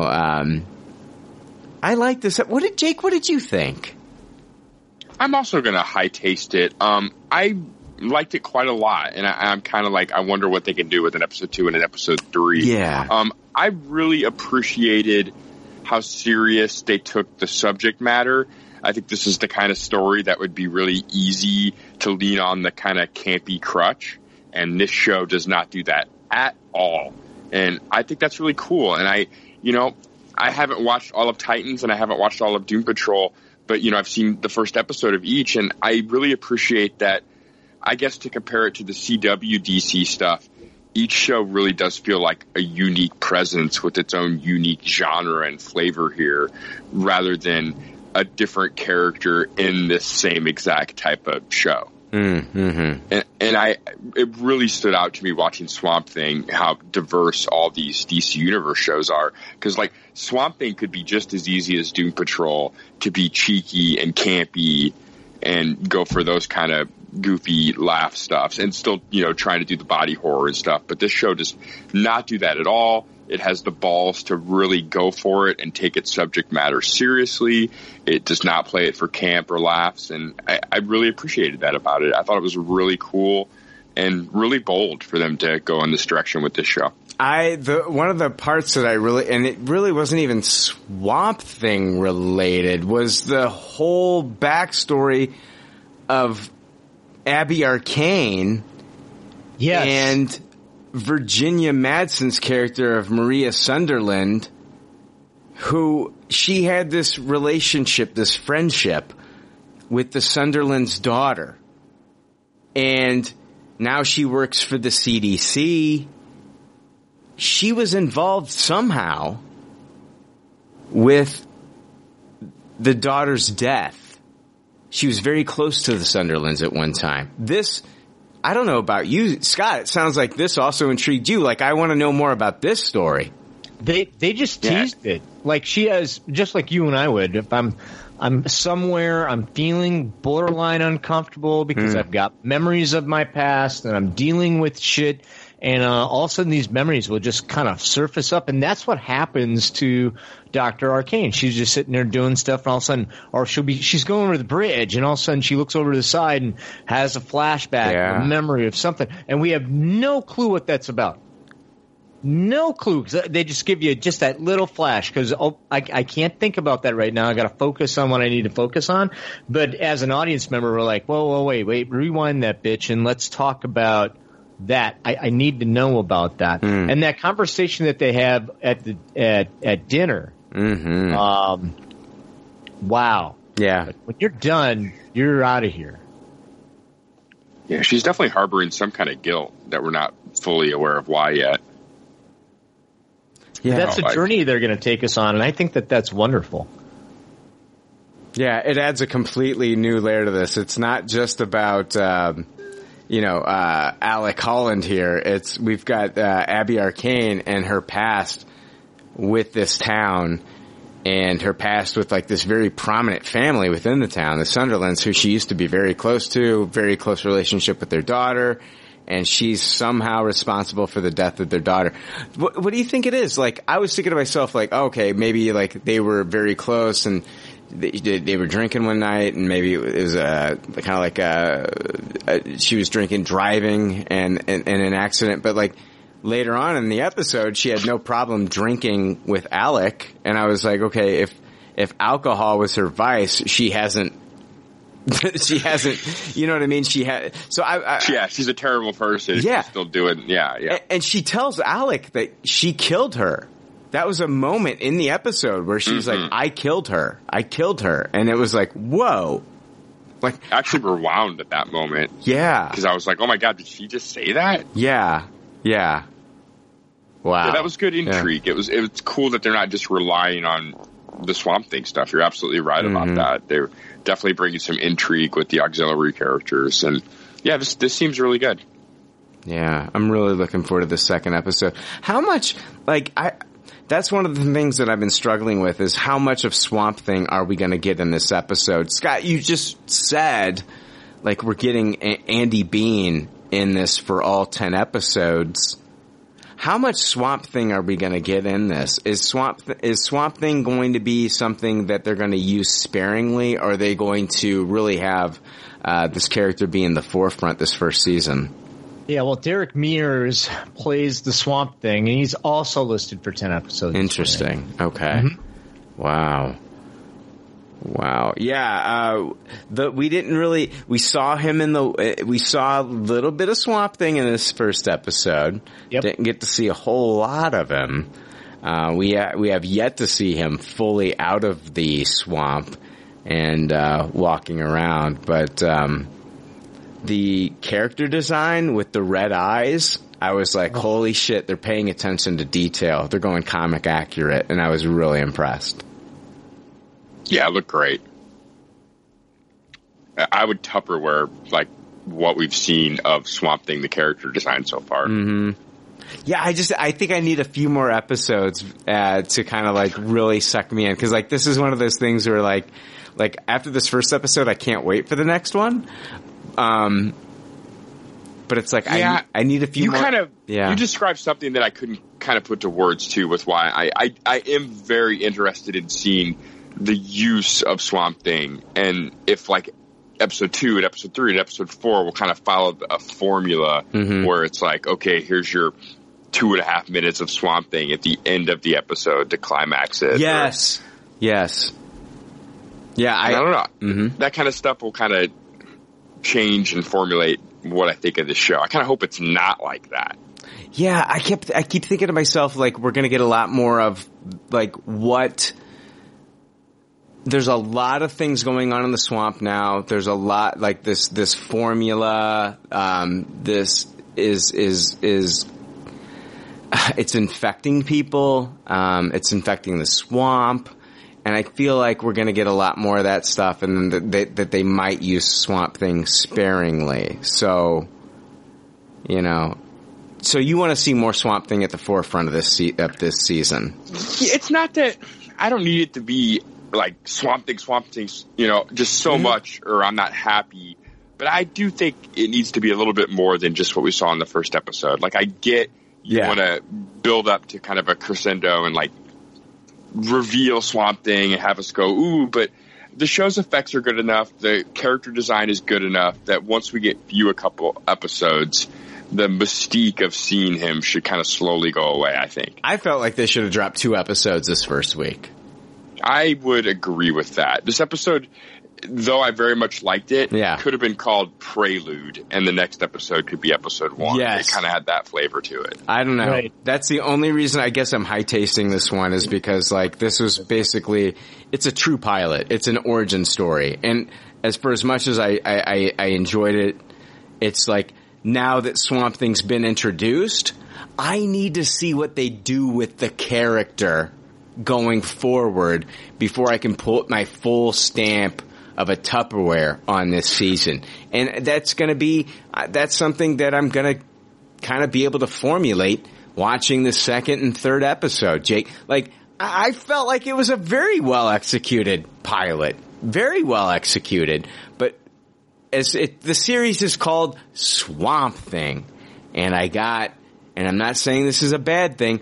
I only got 60 seconds of Swamp Thing in this. So, like, if you're going to call it Swamp Thing, I need to see a little bit more Swamp Thing before I can really give it, like, what are you going to do with this character before I can give it that full Tupperware? Yeah. I can't argue with any of that. I don't know, though. I guess in its defense, more so than any other of these shows, if the next episode was available, I would have clicked and watched it right then. Right. Oh, hell yeah. Agreed. Absolutely. Yeah, Scott. I'm okay with sparing Swamp Thing. You know what I'm saying? I don't think we're going to get to see a lot of them in each episode. Yeah. But like you mentioned before, the Swamp in and of itself is a scary-ass character, too. And the things that are going on around our main characters are also scary enough that I don't think you need a lot of Swamp Thing in order to carry the story forward. Yeah, that's true. It's true. I mean, and another thing I want to point out is we didn't get to see anywhere in this episode. It'll be happening in future episodes. No sign of Ian Ziering as Daniel Cassidy, the Blue Devil, the former. Oh, I forgot he was even cast in this until you brought that up. I completely remember now. Yeah, he's been cast as Blue Devil, a stuntman who became famous after playing the demonic Blue Devil in a film, and now he's back at the in the Bayou, and we'll see. I mean, no Ian. Yeah, I was Ziering not a in big this. fan of his casting, honestly. When we talked about that, because to me that's potentially bringing the camp that I don't think this show needs. I mean, you got to separate it from the Sharknado stuff. Could he be trying to do a more serious role here? I hope.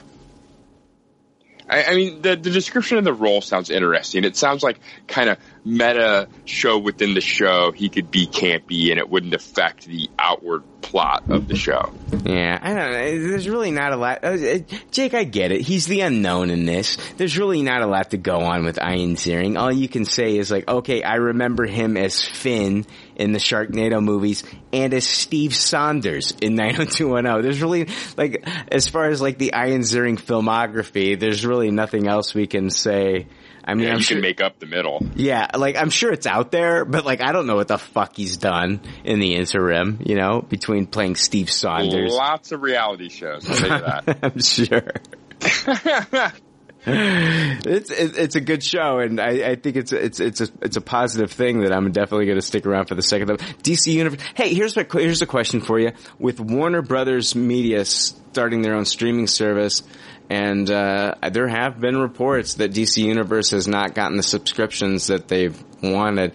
Do you think that Warner Media is just going to absorb DC Universe and it's all going to be a part of that streaming service? I happen to think that will happen inevitably.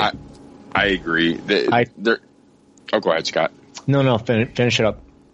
Oh, I was just going to say, they're not going to want to split their audience like that, and I think they'll be able to sell more single subscriptions if they have both The Office and DC Universe together. Yeah. I wonder if they put it. I agree with you. I think they're gonna eventually merge the two services. It just makes sense. There's not enough subscribers to, make that financially viable. But they have done a really good job of putting out series that people like, and I think it might drive subscriptions to the Warner Brothers, streaming service. Like, I probably wouldn't have subscribed to the WB streaming service, but now that I know that I'm going to get these awesome shows there. That for sure I'll sign up for that. Yeah.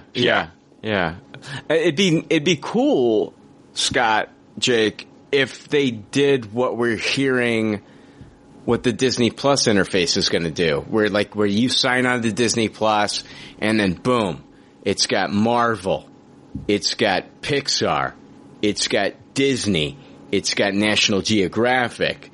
And Star Wars, boom. Like, you click on one of those 5, you're on that interface and you click on one of those 5 and it takes you to all the content that's under that. Warner Brothers could do the exact same thing, Jake. You could have the Wizarding World of Harry Potter.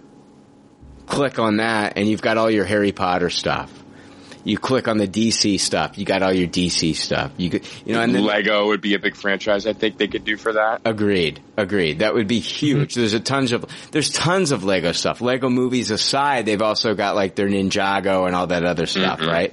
So, I mean, there's a lot of different things that they could do,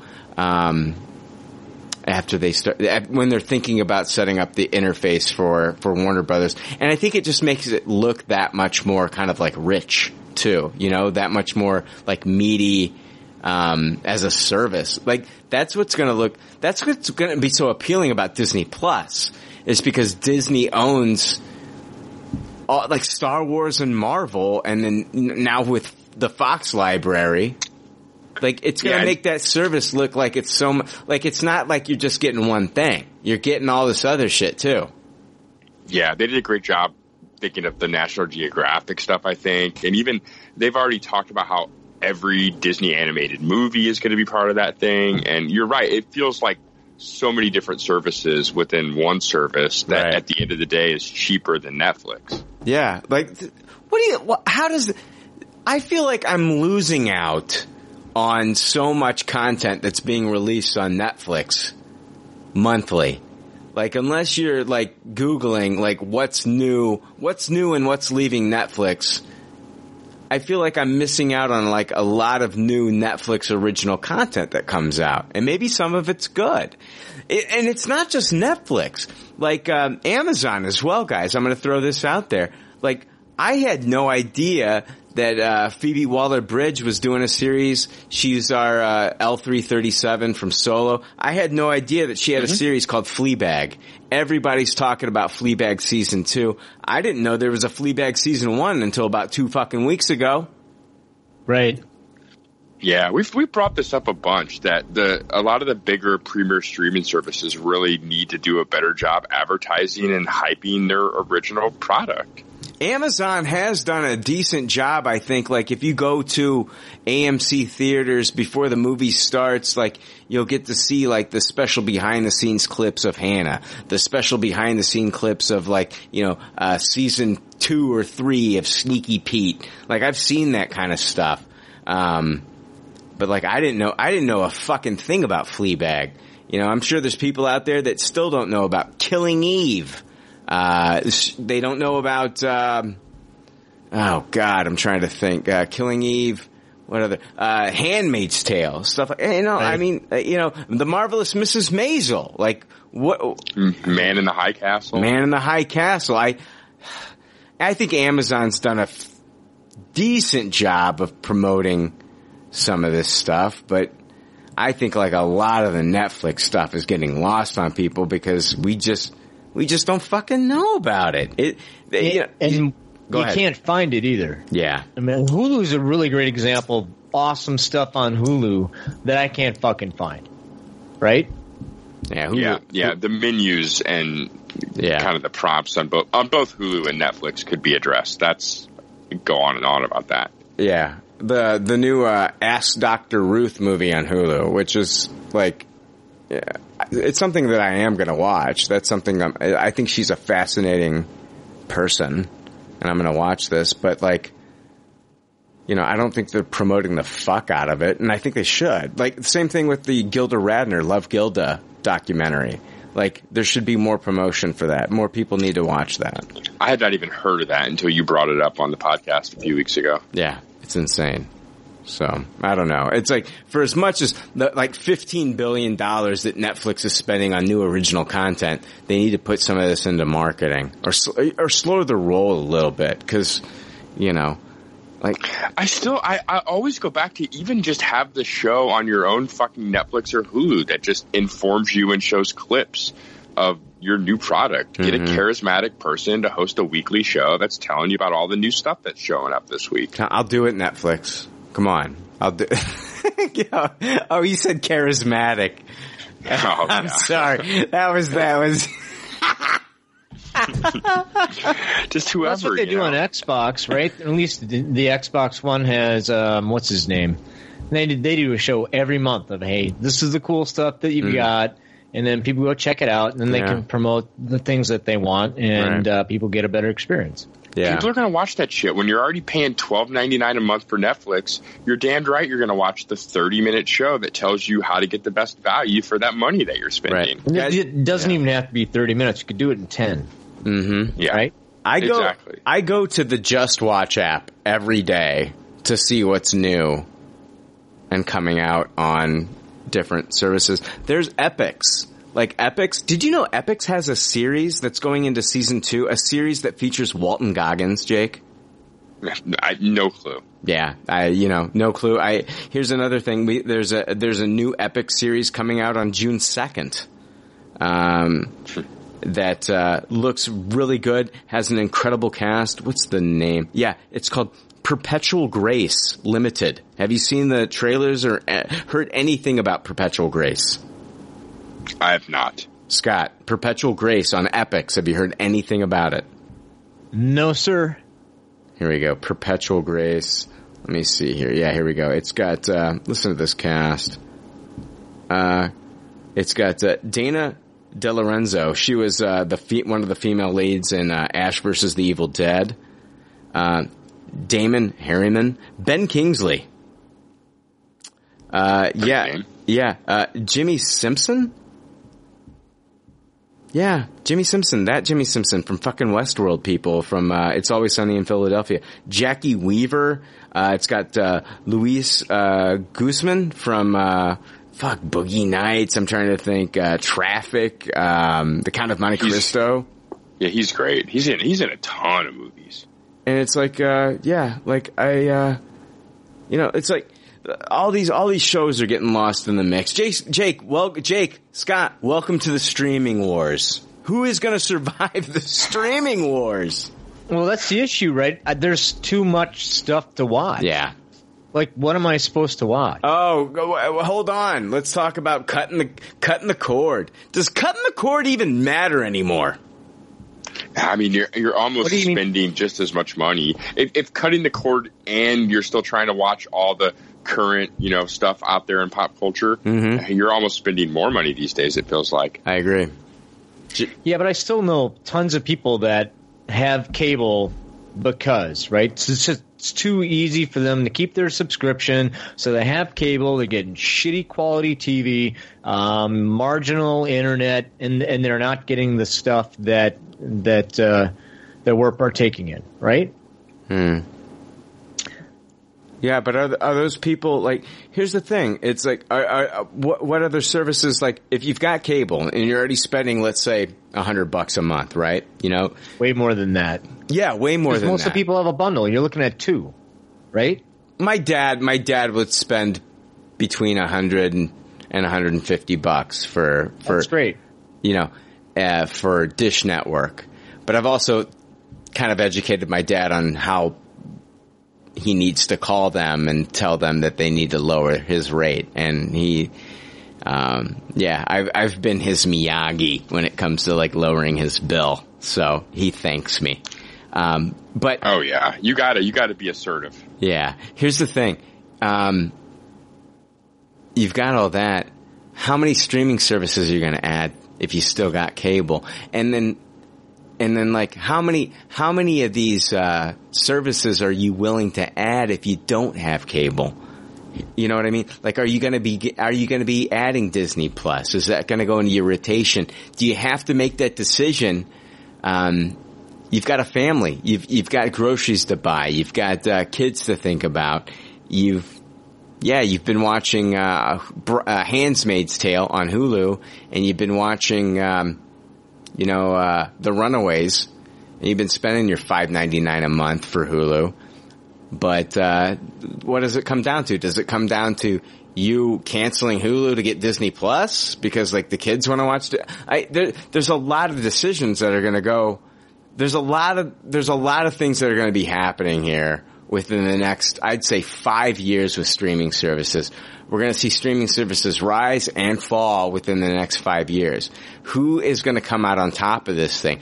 I think at the end of the day, Jake, like the only two that I think that are going to be like for sure is going to be Disney Plus and Netflix. Like, I can't even put the stock in Amazon Prime that I would love to, and even Hulu, even though it's owned by Disney now, majority share. Like, Hulu could also just kind of like, they could easily just kind of like integrate that into Disney Plus if they wanted to.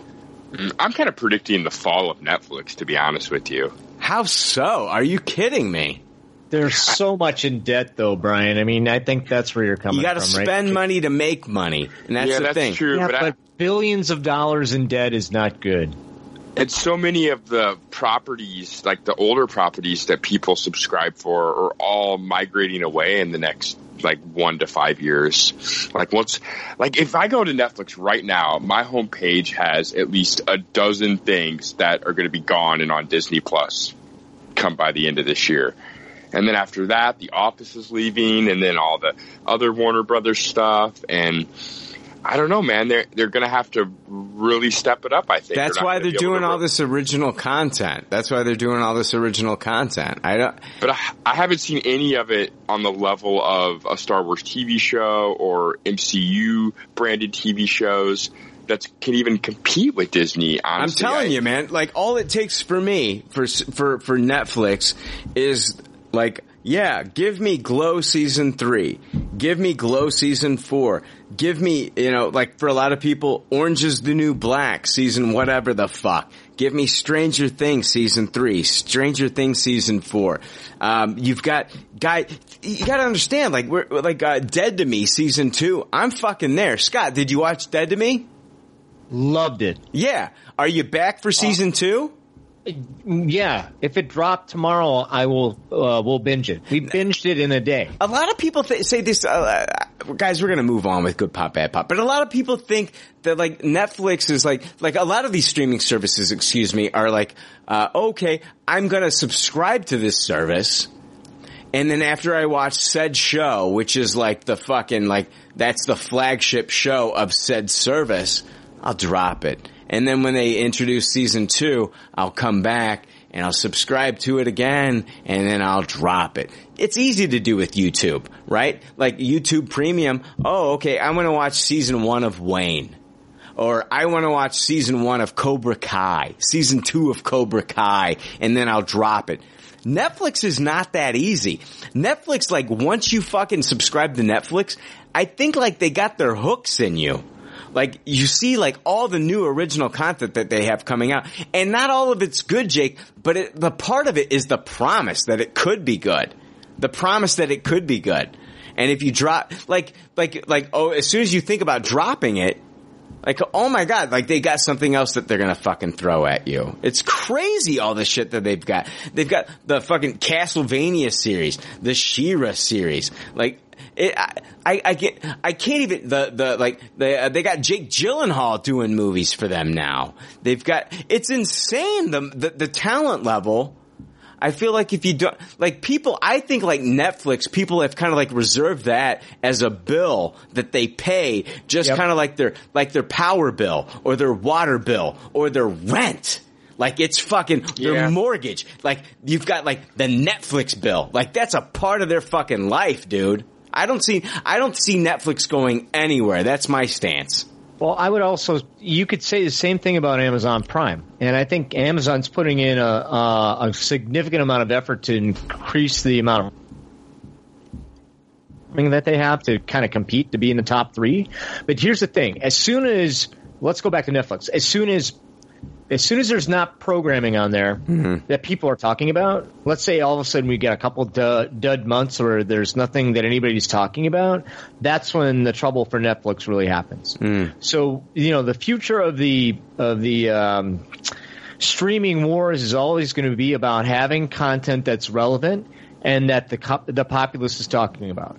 I keep my Netflix, and you're right, I pay for it every month. I don't know anybody that doesn't have it, but they're providing me content that I want to watch, but they're also providing me content that I get to share, right? So it becomes water cooler talk. So we're all talking about the same shows. We're all having those same experiences talking about it. As soon as that content is no longer relevant or that content isn't anything that I want to talk about, I no longer need your service and I will drop it. Are people still not talking about Black Mirror? I can't tell you how many people. Now, I'm old as fuck, and I have a lot of friends that I work with that are also old as fuck who have never, ever watched Black Mirror, not one episode. Yeah, I still think like the demographic that they're looking for is still watching that though. Like the 18 to 34-year-old demographic. Trust me, I agree. They are. The funny thing with Black Mirror is that I always say the same thing. So I told my boss, you got to watch Black Mirror. Do yourself a favor. Don't watch episode 1 first. Watch any episode you want. Just don't watch episode 1. And what do? They go watch episode 1. They come back, go, I'm out.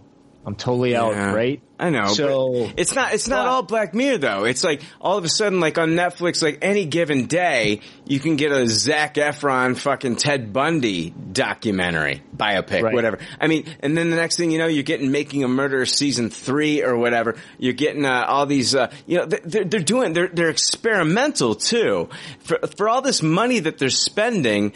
I think that they're spending all this money to keep subscribers, and I think like bottom line is subscribers, and I think Netflix has the subscribers now. I know. Here's the thing, guys. The same thing with the streaming wars is the same thing with magazines. Magazines did not make a profit back in the day. They were all in the fucking red. Sports Illustrated, all of them were in the fucking red for years. They had to build up those subscribers for the magazines. They had to build them up. And Netflix right now has their hooks in you. Jake, are you canceling Netflix? Scott, are you not right now? Are you canceling Netflix right now? No, not right now, but I'm just kind of looking at a possible future where there's 15 streaming services and I can't subscribe to all of them. Yeah, but Netflix is not one of them that I'm going to cancel anytime soon. Like if it comes down to it, like I've got some vanity subscription services right now. Not going to lie. Got some vanity subscription services. I wanted to do I did a couple of vanity subscription services. Those are the ones that go. I'm not canceling Netflix. There's no way. Yeah, I don't know. I just don't know if they can keep up eventually with some of these big brands coming down the pipeline. So we'll see, if they can keep the hype train rolling for their product. Big brands, who's the only other heavyweight that I even see that's going to be able to compete? I'm sorry, I'm not mad or angry with you, Jake. I'm just no. Okay. The only other heavyweight or service that I can see even competing with them is Disney Plus. I think at the end of the day, if this is fucking nuclear war and all the fucking bombs are hitting and they're blowing up and shit's fucking blowing up, there's 2 cockroaches that fucking come out of this motherfucker, and it's Netflix and it's Disney Plus. Those are the 2 fucking heavyweights, man. You know what I mean? Those are the 2 heavyweights that come out of this thing. And I understand that Netflix is losing money right now, that they're in the red, but subscribers mean everything. Subscribers mean everything. And I think they have the numbers right now. I think in the long run it'll pay off for them. Just like magazine services, they were all in the red back in the day. It took years for some of them to get out of the red and to get into the black and to make a profit. And I think Netflix is trying to stay ahead of the game. Netflix put Blockbuster out of fucking business. They're not 100%, but they're a proponent.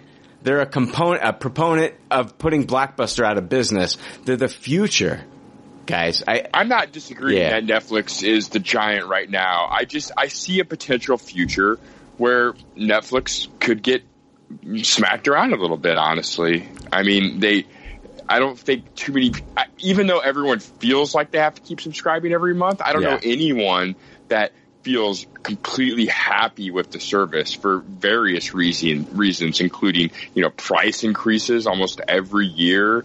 And I don't know, man. I think once Apple really steps into the fray, I think the Amazon stuff really starts pushing harder, and especially the Disney Plus, it could get to a point. And then, Netflix, hey, we're $19.99 a month now. And man, people are just going to, I think, turn away unless they can really keep the heavy content coming. And there's only so many, Stranger Things. It's a good point. I'm not knocking you. It's just like right now in this moment, you're right. Like, who knows what the future may bring? Who knows what the future may bring? But right now, if we're gonna crown somebody as the king of the streamers, it's got to be Netflix, man. And I'm not denying that at all. I 100% agree with that. You gotta have Netflix. If I got any streaming service today, it's Netflix. And I agree with you, Brian, that once Disney Plus launches, I think they're a close second, and I think they have the opportunity to become the next big streaming service. But are you gonna here's the thing. It's like when I think Disney Plus, they've got the Star Wars crowd locked up, they've got the Marvel crowd locked up, they've got if you gotta get your National Geographic, you're gonna go there. If you want your kids stuff, they've got Disney. But man, I'm telling you, Netflix has something for everyone. Jake, Disney Plus has to do something and here's the thing. You can say well, then you can go to Hulu because Disney owns Hulu. That defeats the whole purpose. Now you're still subscribing to two different services. Because I understand that. I hear what you're saying. Yeah. Netflix does a good job of where Netflix excels is they really do feel like a substitute to cable, to cutting the cord. Right. It's got everything. Yes. You got a cooking show. You got a reality show. John Favreau has a cooking show coming out on fucking Netflix shortly. John Favreau. Yeah. He's going to have guest stars. Robert Downey Jr., Tom Holland, Bryce Dallas Howard. All these people are going to be joining John Favreau on his cooking show. Where are you going to be able to watch that, dude? Yeah, I guess you could go to Netflix. Nah. It's Netflix. I also think they're like the number one destination for stand-up comedy. Currently, is Netflix. Yeah, every comedian wants to get their special on Netflix. I'm talking from Joe Rogan, from fucking Anthony Jeselnik, to even Theo Vaughn. Like, these guys want to get their fucking specials on Netflix to get their name out there. It's the equivalent to HBO in like the 90s. Yes, HBO was the destination. Yeah. Yes, absolutely. I don't know. It just seems like Netflix. Right? Netflix has everything. They could get lax, and there's going to be some heavy competition. And how can you say that you can't say that they're going to get lax when they're spending $15 billion a year? And I understand that you guys are saying okay, that's just going to put them further in debt. But what they're doing right now is they're securing subscribers, because that's what's going to push them over the edge is subscribers. Yeah, but no one's signing the contract. It's not a phone bill. It's not a cable bill. And people see that. People in 3 months, it. You could lose a huge base. People see it as that, though, right now. I do. Part of my, monthly bills is a Netflix. A lot of people see it that way. It's like when you're tallying that month's bills, you're tallying your fucking mortgage, your power bill, your water bill, your trash bill, and then there's the Netflix bill. You just lumped it in there. In 2019, I completely agree that's what you're doing. I'm not so sure in 2022 we still will be. I'm just not sure that Disney Plus is, I think it's going to be a big player, but I just don't think that it's going to be able to get the 100% that demographic to take down Netflix, because I think a lot of people are going to look at it as they're going to see Disney, they're going to see kids stuff, and they're going to be thinking to themselves okay, I don't have kids, my kids are all grown up, and I want to watch some adult stuff with adult themes, and Netflix has been delivering on that. I'm not going to get dead to me on Disney Plus. For me, Jake, Jake, I gotta get Disney Plus because I gotta watch The Mandalorian. I gotta see what Johnny Favreau does with the fucking Mandalorian. I gotta see. Yeah, but you're acting like you're a niche audience when you're talking about one of what might be one of the most popular television shows of the year. Like that's why we're not everybody's a Star Wars fan. No, not everyone is a Star Wars fan, but most of the movies make up like the top 50 highest grossing movies of all time. The idea of the first ever live action Star Wars TV show is going to be a huge draw. It's hardly a niche audience. It's hardly fucking Crunchyroll. Well, here's the thing. I'm not saying, okay, it is Star Wars, but here's the thing. It's like Netflix offers so much more of a broader fucking for an audience. Think about like I agree. Like here's the thing. When you watch network television, more people are watching when Supergirl was on CBS, more people were watching Supergirl than were watching the Marvel Daredevil Netflix show. Why? Because it was on CBS. It had more access to it. It had more access. Yeah. And that's the thing. Right now, Netflix has the subscribers. They've got more access.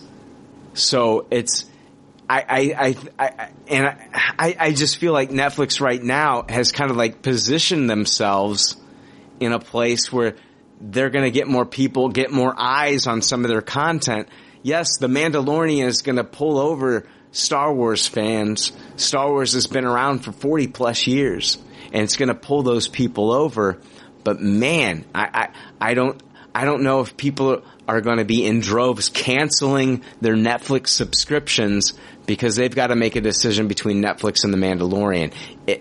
Right now, I feel like The Mandalorian, this could be another thing where people are still saying like, you know, they're going to treat it like CBS All Access and they're going to say, once they wrap filming on, Mandalorian, not filming. Once the whole season's been completed, I'll subscribe to Disney Plus for 1 month, and I'll watch it.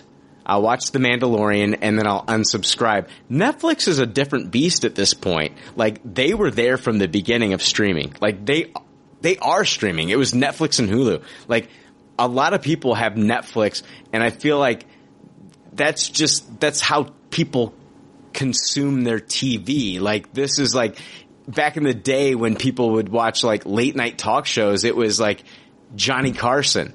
Like this is their Johnny Carson. Like this is how a lot of people get their entertainment. Like Netflix is an institution at this point. Yeah, I just feel institutions can change is kind of where I'm coming from. And to me, it's just not so set in stone that Netflix is the one that's for sure going to be around and be at the top of their game in 5 years.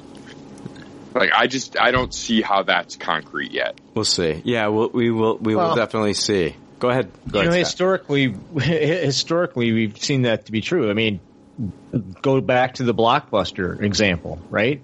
So that's they're a victim of technology, but they're also a victim of their own arrogance. Because at one point in time, correct me if I'm wrong, didn't they have the opportunity to buy Netflix and chose not to? You're 100% correct. We would have all been like, hey, what's on Blockbuster today? Yeah. Right? So things can change. So I'm with Jake. I think things can change. But you are 110% right, Brian, on I got to have my Netflix. And there are months, I shouldn't say there are months, but there are times, long periods of chunk where I'm not on Netflix. I'm watching something else, right? But I still keep it. Like, I'm not going to get rid of it. And that's because, again, the content there is relevant. My friends are talking about it. In order for me to be socially relevant, I got to have a Netflix subscription.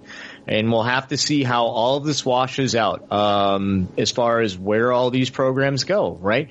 The Warner Brothers app is going to go and probably swallow up DC and get The Office and all of the good stuff.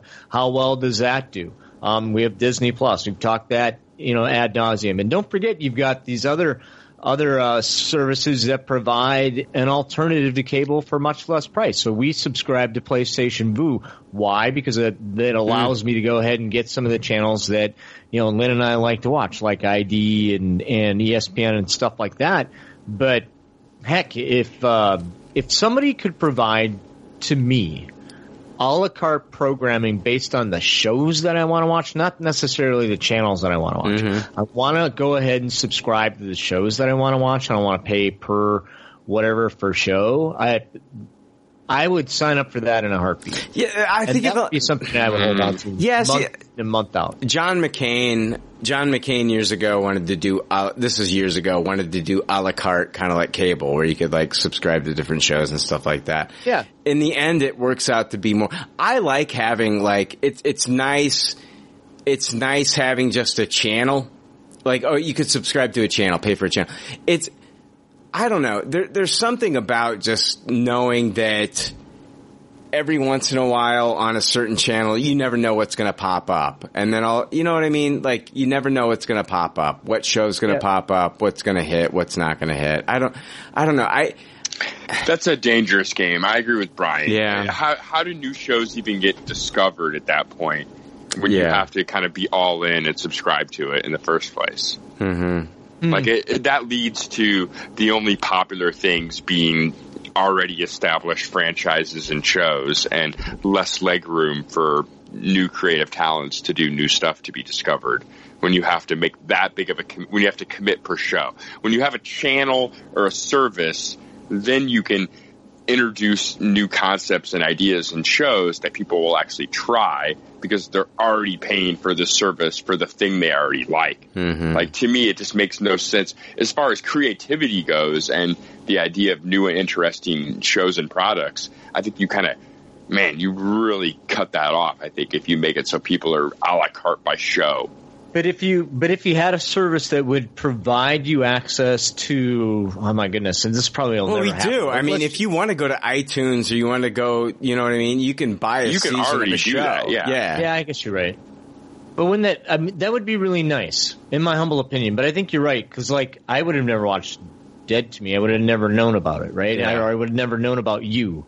Things like that, just that pop up on the Perfection is another example of something like I had no idea about this and had a really fucking great time watching it. Yeah. So I don't know. Yeah, the only things you're paying for by the movie or by the episode, most people at least, are things you already established that you enjoy and you're buying to have to keep. Most people aren't just randomly buying things they've never heard of or seen before. So those things are just going to go undiscovered. Yeah, but we live in a socially relevant society, right? So listen, if I want to be cool, I got to be trending. I got to be, I got to be involved with stuff. I think about our own experiences within the Army, right? So I'd say about 80% of the stuff that I watch nowadays is because somebody on there that I trust recommended it, and all of a sudden now I've got this thread of, wow, this is great, this is amazing, we got to watch it, right? So yeah, but I agree with that. But the reason there are so many somebodies saying that stuff is because they're clicking on this thing to this thing they already subscribe to anyway. My point is those somebodies don't even exist. When it doesn't even become relevant in pop culture if everyone's got to spend $19.99 for the first season of Dead to Me with no other thing besides that, you know? Yeah. That model won't work at that price point. So price point be damned. I was just throwing a number out. No, I get it. Even at $2.99. Well, I wouldn't do it at $2.99. I do it for $1.99. I do it for $2. Even at 99 cents. Less people would have watched it than the people that watched it because they were already subscribed to Netflix. Mm-hmm. That's true, in my opinion. And you're not going to get that traction. You're not going to get that. You're not going to get that social media presence. And some of those people that you listen to, that you trust, that are watching these shows, would not have dropped that 90. They wouldn't have. It takes time. It takes time to get on your phone or get on whatever device and even pay that 99 cents.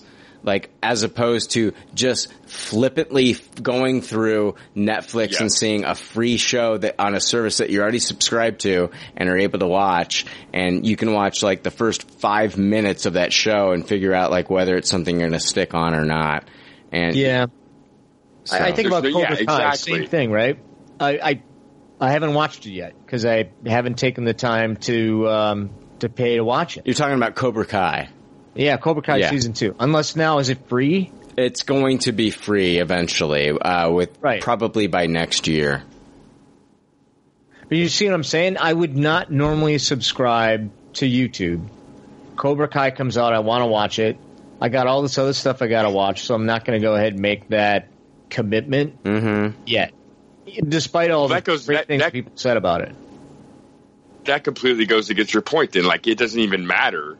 That says exactly what I'm saying. Because everybody's telling you to watch Cobra Kai, and yet you're not willing to drop the money or even, you know what I mean, or even get that free month of YouTube to knock it out. Well, I already got my free month of YouTube on season 1 of Cobra Kai, so, you know, I'm fucked. And Cobra Kai at least has name brand recognition of a franchise that already exists. Right. So in the world of a la carte, pay for every show, it might do decently well, but all these shows that have no, loyalty to them, just what are they going to do? They're just all going to bomb. It'll just stifle all creativity if you make every show a la carte without some kind of a service or a channel. Okay. I'll give you that. I will say this on the flip side. What a great fucking time to be alive. Because it wasn't too long ago, Brian, that, man, we had 8 channels. I grew up, we had 4. And we had no choice on what to watch, save for what was on those 4 channels. And a lot of that stuff that was put out there was crap. And it wasn't too long ago that, even the major networks were just putting out crap. And now because of choice and because of different distribution methods, we got all this great shit to watch. Yeah. How awesome is that? It is awesome. I will tell you, as a podcaster, it's daunting. I have felt probably within the last 2 to 3 months, Jake, for me, I felt like we've done a decent job at kind of keeping up at some of the new stuff that's coming out. But in the last 2 to 3 months, I felt like a lot of it's gotten away from me. A lot of it's it's impossible to watch everything. Yeah, there's just so much content. I have not been able to even start Sneaky Pete season 3 yet. I have not been. And Sneaky Pete is one of those shows that I have praised. I loved season 1. Season 2 was good, and I haven't even started season 3. And the reason I haven't started season 3 is because I do this podcast and because I've got to stay current with all the new stuff. I have people all the time suggesting new stuff to me. I wish I could get around to it. There's just so much coming, and it never stops. It's never ending. I'm going to the movie theater to watch 3 to 4 movies every week. Guys, I'm going to watch 3 to 4 movies. There's 3 to 4 to 5 to 7 to 8 to 9 new shows coming out, and I have to watch those new shows. It's for a podcaster. Trailers for all the shows that you're going to have to be watching in the future. It's insane. It's crazy. And why would you talk about Sneaky Pete again? You've already talked about it once. No need to talk about it again. Yeah. Might as well watch all these other things. Exactly. And imagine if you had a significant other, Brian. Yeah. And then now you have to balance out your time between the things that you want to watch and the things that somebody else wants to watch, and then it just becomes a time suck. And Jake, you and I were talking about how much we wanted to go see Rocket Man. I'm like, I wanted to see Rocket Man. I just didn't have fucking time to get to Rocket Man. Can I talk about let's move on from streaming services, and I will talk about Rocket Man. Do you guys want talk about Rocket Man? Okay. I went and saw Rocket Man. It's a musical fantasy about the fantastical human story of Elton John's breakthrough years. It's directed by Dexter Fletcher, who directed another Taron Egerton film, which I loved. It was Eddie the Eagle. I loved that movie. Thought it was really good. He also finished the Bohemian Rhapsody film after Bryan Singer was removed from that film. This movie stars Taron Egerton as Elton John, Jamie Bell as Bernie. He was also Ben Grimm in Josh Trank's Fantastic Four, if you don't remember him. Richard Madden is in the movie. Bryce Dallas Howard plays Elton John's mother. Gemma Jones, Stephen McIntosh is in the film. My God, this is one of those movies where I didn't know. Like, I thought the trailers looked really good. I'm really weird about musicals, Jake. You know this.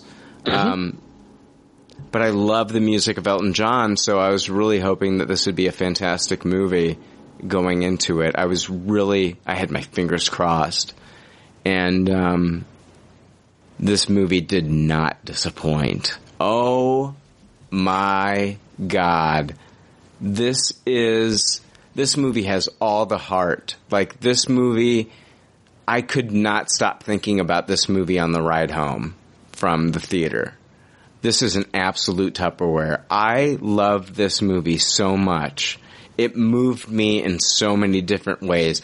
You think about Elton John, you think about a living legend, you think about a superstar. It humanizes him on so many levels. It really shows you what he went through and how much of a human being he is.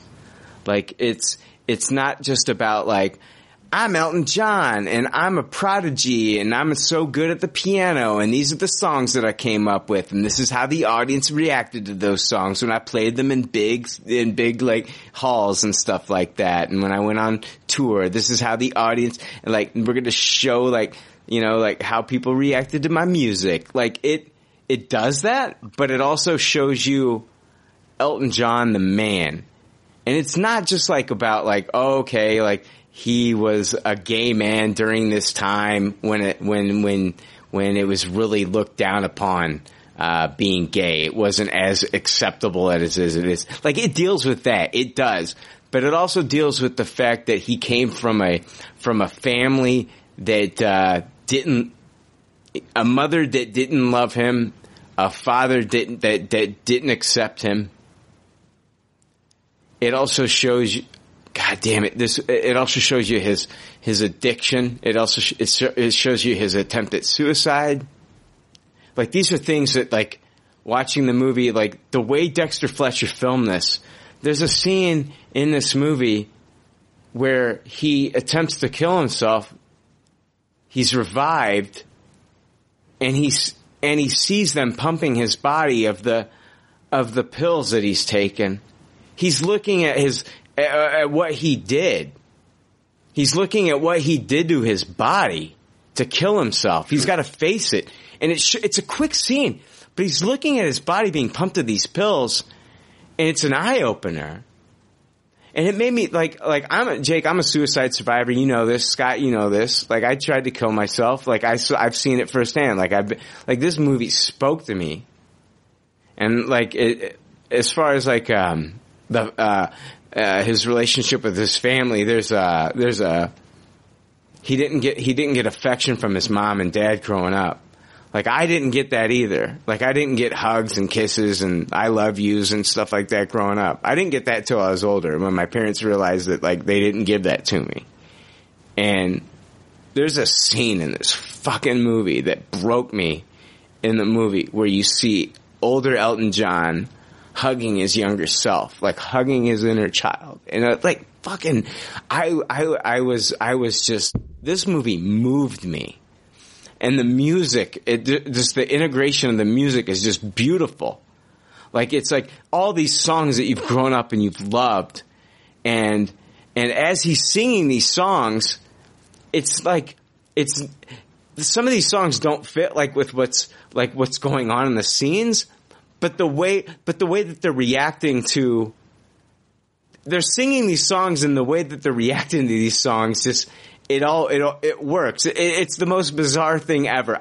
This is an absolute Tupperware. Dexter Fletcher is one of the best directors. I don't know how he did this. This is just incredible. Like, Bohemian Rhapsody, like, if he would have been given the reins on Bohemian Rhapsody from the get-go, Jake, and not Bryan Singer, we would have got a completely different movie out of Rami Malek. Yeah, I agree with potentially we would have got a better performance, but I think a lot of that problem with that movie is always going to rest on the fact that Brian May didn't have the balls to really go out there and kind of do the dark side. I haven't seen Rocket Man yet, but I've had a couple buddies that have seen it and talked to me about it. And the one thing I heard that really stuck out to me was I heard that the movie just opens right away with just a really vulnerable scene. Yes. Yep. With Elton. And just hearing about that scene alone is a scene that Brian May would have never allowed anything like in Bohemian Rhapsody. So I do agree with you that this director potentially would have got a better performance out of Remy, but I think the bigger problems in that movie lied with them not being able to tell an honest story. You're right. That's something I should have taken into account here, because Elton John gave his full permission to like explore that dark side, and Brian May kind of like put the kibosh on Bohemian Rhapsody there. Dexter Fletcher is what a godsend. He's talking about wanting to do a Madonna biopic. Oh man, I would love that. And I want to see that happen here. This movie is an absolute Tupperware. This is one of the year's best. This movie, like, affected me on so many levels watching this movie. It made me love not just I've always loved Elton John's music. I've loved his voice. I think he's one of the most amazing singers, most amazing talents that we've ever seen. But it made me appreciate him more as a person. It really opened. God damn it, it really fucking humanized him. Like, he's not just like this big superstar. He's like a person with feelings, and he had parents, and he had this life, and like I saw a lot of like some of the stuff that I went through, and a lot of stuff that a lot of people go through in their lives within Elton John. And like, I'm not saying like I've never had the musical talent of Elton John, but like there's so many things that he went through in his life that so many other people struggle with, and addiction and suicidal tendencies and like acceptance of your parents. And this movie was so amazing. This is one of the year's best. Bryce Dallas Howard is fantastic in this movie. Jamie Bell is fantastic. Taron Egerton needs some Oscar consideration for this. Another thing that's so much fun in this movie is just the costume changes in it. These are just all the iconic outfits that Elton John is known for that you've seen him wear in different performances. Like, half of the fun of this movie is just watching the costume changes as well. This movie is not just like an emotional roller coaster. It's a lot of fun too. Like, it's just a beautiful mix of like music that you've grown up and you've loved, and then I feel like you grow closer to like Elton John throughout this movie. I love it. I Tupperware it. It's one of the year's best movies. Absolutely see this in theaters. If you can see this in Dolby Digital with amazing sound, with amazing acoustics, I highly recommend it. This is one of the year's best. I was worried about this one. I'm not a huge musical fan, but you know what? This is music I've grown up with. Taron Egerton knocks it out of the ballpark. Really hits, does the vocals justice in this movie, and I love it. Tupperware all the way. Yeah, maybe not fair to say, but I mean, that's something Rami Malek didn't even try to do. So, and I mean, Freddie Mercury is such an iconic voice, but I'd argue so is fucking Elton John. I mean, what got me hooked, like, okay, so the trailer's really good. Elton John, Dan Ramirez and I were talking about it earlier in the week. It's like, it's my first concert. Seen him 4 times. I just, I think that all of us have memories of his music. So I'm intrigued on that level. But as soon as I got a hold of the soundtrack and I listened to a couple of the tracks, and it's not just Elton John's music, but it's in the style of Elton John. So they really take some liberties with the songs and kind of make it their own. And I was like, oh wow. So they're going to tell the story using the music, but it's not a concert pick. This is here's the song and here's what it means in his life, and this is going to move the story forward, and I'm all in. I'm totally all in on that, because I mean, I really honestly believe between Elton and Bertie Taupin, when they wrote the music that made him so successful, all those iconic pieces, that a lot of it did tie in to he was living, and that's amazing and powerful shit And that's what I'm really excited about. So I'm going to pre-Tupperware this movie. So hopefully I can drag Lynn to it tomorrow. If not, I'm going to sneak away and go check it out. Yeah, this is one that you've got to see in the theaters. This is one of the year's best. You've got, I think this is just the perfect storm of Elton John wanting to really get his story out there.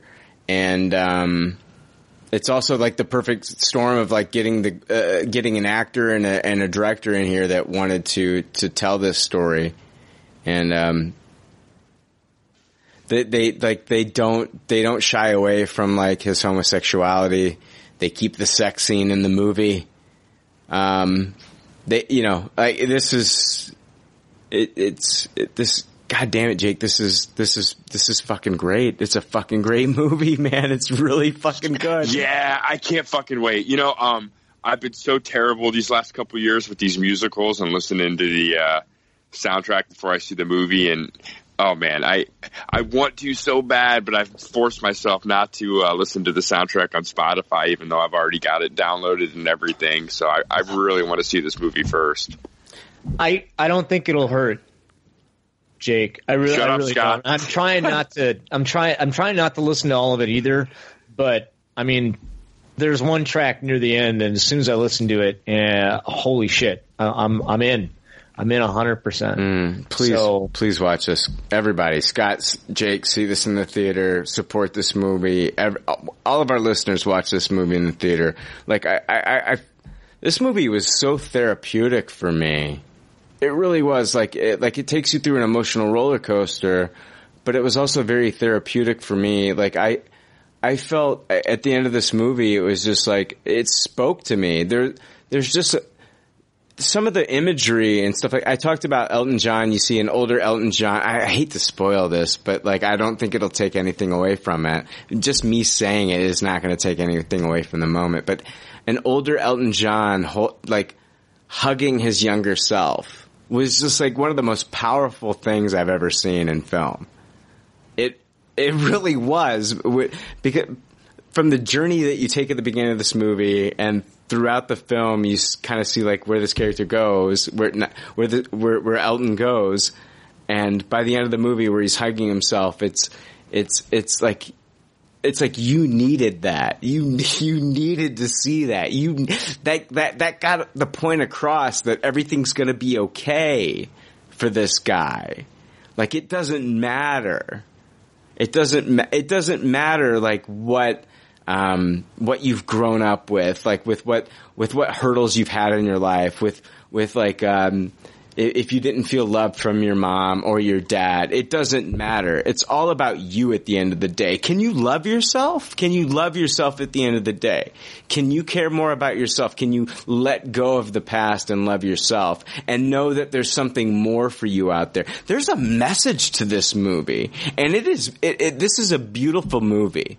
Like if people walk out of this movie and they're sitting there and they're bitching about like, well, I don't think that it promoted the LGBTQ movement that much, or I don't think that it was accurate in this representation of Elton John's life. No, I'm going to say, fuck off with all that shit. Stop it for once.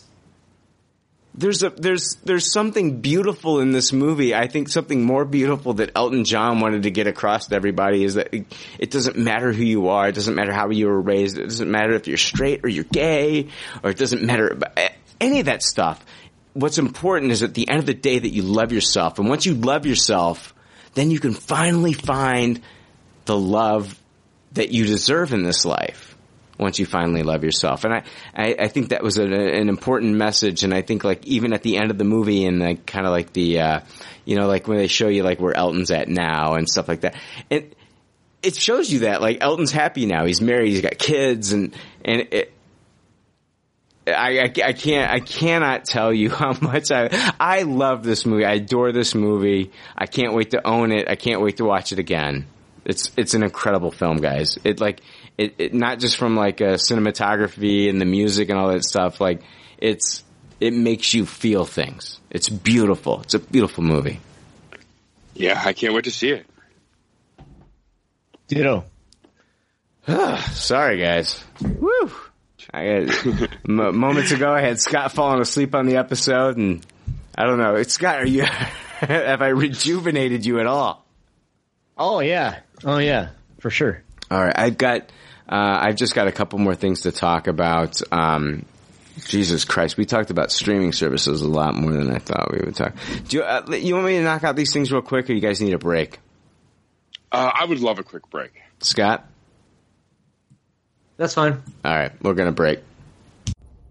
Listen, Groot, it's simple. If you want to help the Pop Culture Leftovers, go to the popcultureleftovers.com and do all your shopping from the Amazon link. I am Groot. It doesn't cost you extra, and it helps the leftovers. Got it? I am Groot. Yeah, people can buy hats at Amazon. Are you still hung up on that hats thing? I am Groot. Yeah, okay, I got it. You don't have to buy your hats there. I am Groot. You're impossible. For anyone else who doesn't have a strange or borderline psychotic hatred for hats, please head over to popcultureleftovers.com and use the Amazon link already. I am Groot. And now you're wearing a hat. I freaking give up.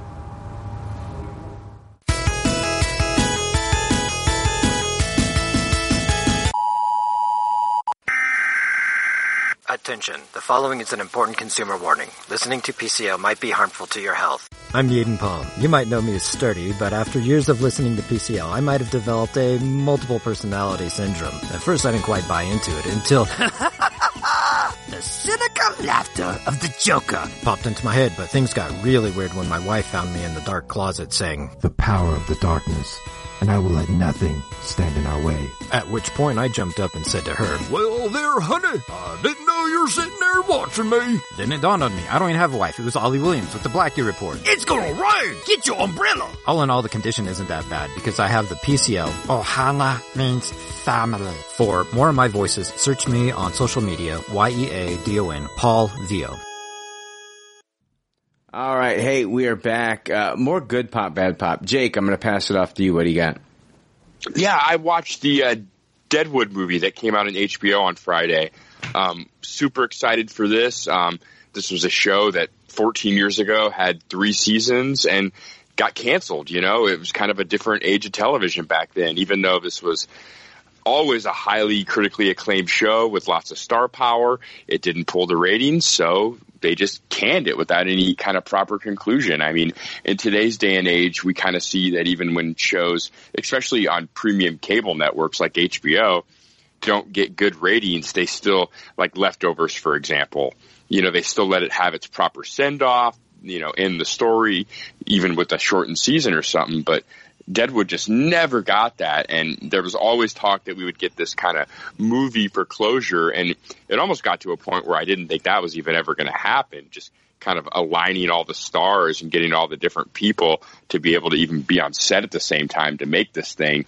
I definitely didn't want like a Arrested Development season 4 mishap with the Deadwood movie, so I'm glad they got everyone together. I'm just going to outright say that this movie was a giant Tupperware for me. It's not perfect. It has its problems. It's a little bit more sappy than I wanted, just kind of with the whole reuniting everyone aspect, but it still gets super gritty, just like classic Deadwood. It had some shocks that I wasn't expecting. A very fan favorite character has something really awful happen to him that got me pretty emotional. And man, by the end and the conclusion, when you find out kind of who the main villain of this story is and what's going to happen, I was just fist pumping excited to see kind of the main sequence at the end of this thing. I absolutely loved this. I finally feel comfortable telling people they should watch this show, because this has always been one of my all-time favorite shows. And you don't want to tell people to watch it because there's just no closure. That last episode of season 3 is practically a cliffhanger. And so it's just very frustrating. You don't want to, there's so much, we were just talking about how much content there is out there. The last thing you want to do is watch something that's not even completed. Yeah. But now this movie does give you that closure. Not perfect. Obviously a long form 6 to 10 episode, you know, one more season could have done more, but I still think this was very good, very nice. So glad this got made. It was so awesome. Deadwood is kind of what brought Ian McShane to the forefront for me. I'd never really seen this actor but in much before, or recognized him in things before until this. And I mean, I've just been a massive fan of his since this. And yeah, it was so fun. I mean, I didn't really read a synopsis or list the actors, but I mean, this is the kind of thing that you do not want to watch just as a one and done. It definitely does not work that way. If you had no Deadwood experience and you're like, I'm going to get my Deadwood fix by watching this movie and seeing what it's all about, you will probably not like this movie. It definitely carries its baggage. You kind of have to know the characters and the storyline before going in. There's 3 or 4 brief 5-second flashbacks to some key events to kind of jumpstart you when some character interactions happen. But even that is very subtle. You kind of need to know the plot line and the story going in. I guess that's a negative, but I mean, you shouldn't be watching this anyway if you're not familiar with this show or looking for that closure that you've been waiting for. And if you've never seen Deadwood, I mean, now's the time. Get on HBO Go and check it out. It is one of the best, probably the best Western episodic television series I've ever seen. Yeah, I loved, what is it? Well, people talk about that Justified. Is it Justified? They're saying that's good. It's got, is it Justified? Yeah, and that's got the same actor in it. Timothy Olyphant, right? Yeah. Yeah. Yeah, I haven't seen that one either. But, I saw the first season of, Deadwood, and it is incredible. I stopped watching, because it didn't have that ending. I'm definitely gonna start up on season 2 when I do have the time. And finish season 2 and 3, and then get this movie knocked out because, that first season is really, really, really good. So Powers Booth died in the interim, though. So he did die. He did die. There's a brief nod to his character for sure. Okay. Oh yeah, man. This energized me so much watching it too. I actually watched this after Godzilla, and I remember thinking on the drive home, I'm probably going to watch half of this tonight and then catch the other half before we podcast today. And once I got halfway through this, I was in. I was like, okay, we're finishing this out. How long is it? Is it like a 2-hour movie? It's about exactly 2 hours. When you pop it up on Go, it comes in at like an hour 58, and there's about, the classic HBO 3 minutes of previews. So it's about an hour 56 with all the stuff cut out of it. Very cool.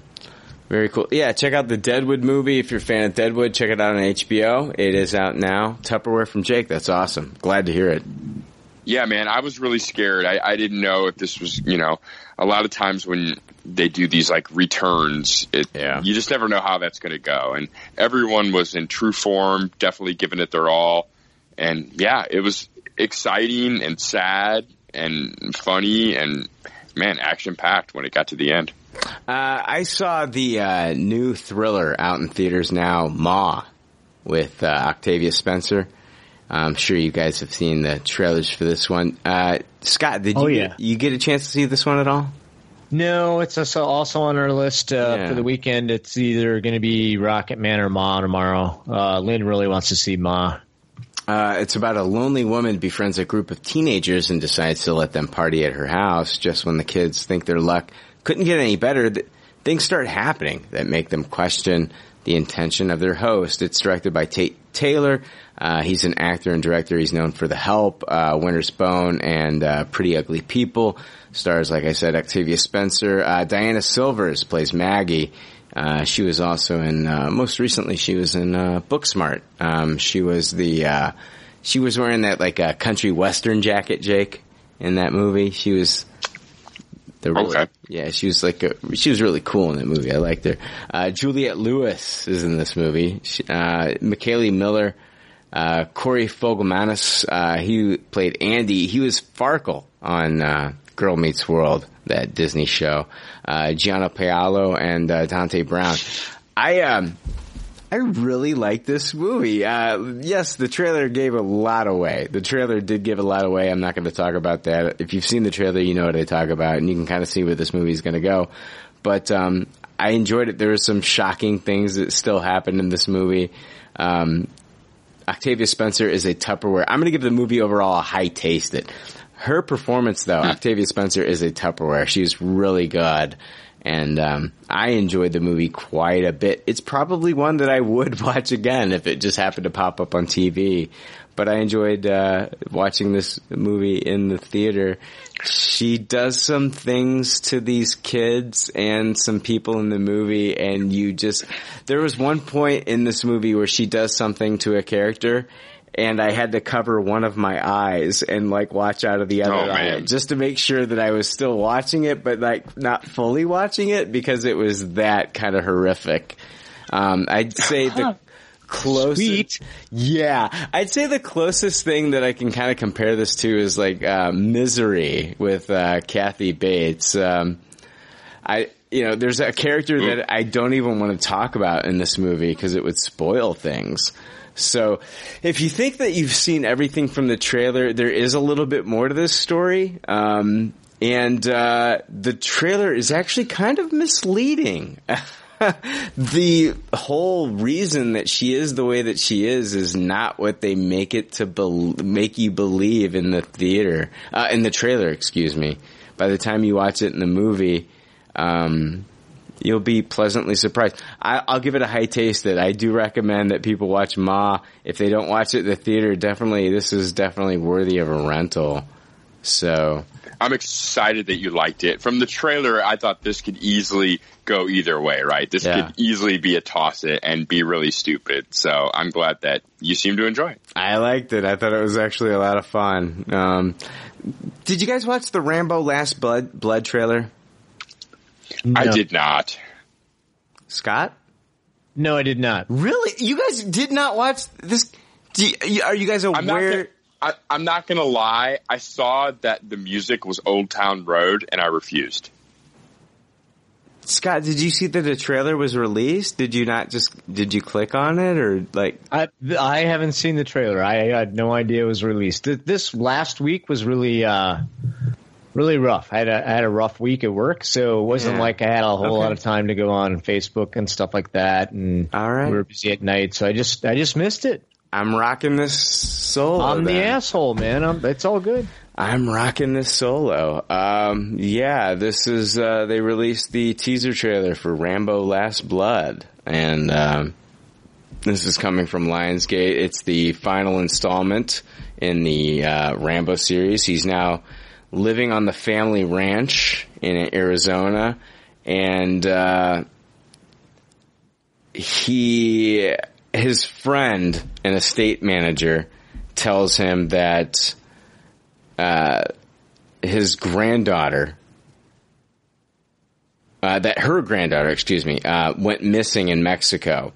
So Rambo then goes south to Mexico, meets up with a journalist whose half-sister has also been kidnapped, and Rambo and this journalist uncover a sex trafficking ring, and then Rambo is going to, in Rambo style, save these girls and then take down a sex trafficking crime lord, played by Sergio Paris Manchetta. It also has in this trailer, they visit his ranch home. And so a lot of people have been comparing this trailer to Home Alone, where, they're trying to take over his house and he's got to defend it. And I see that and I Tupperware the fuck out of this trailer. This is this old Rambo defending his home and, using that bow and all the firepower that we've seen him use before in, previous movies to take on, this, sex trafficking ring. This looks incredible. It looks awesome. I love it. We've got, just like a retired Rambo and he's brought out of retirement. This looks like the perfect send off for Rambo. I Tupperware this trailer. I thought it looked fantastic. Cannot wait for this movie.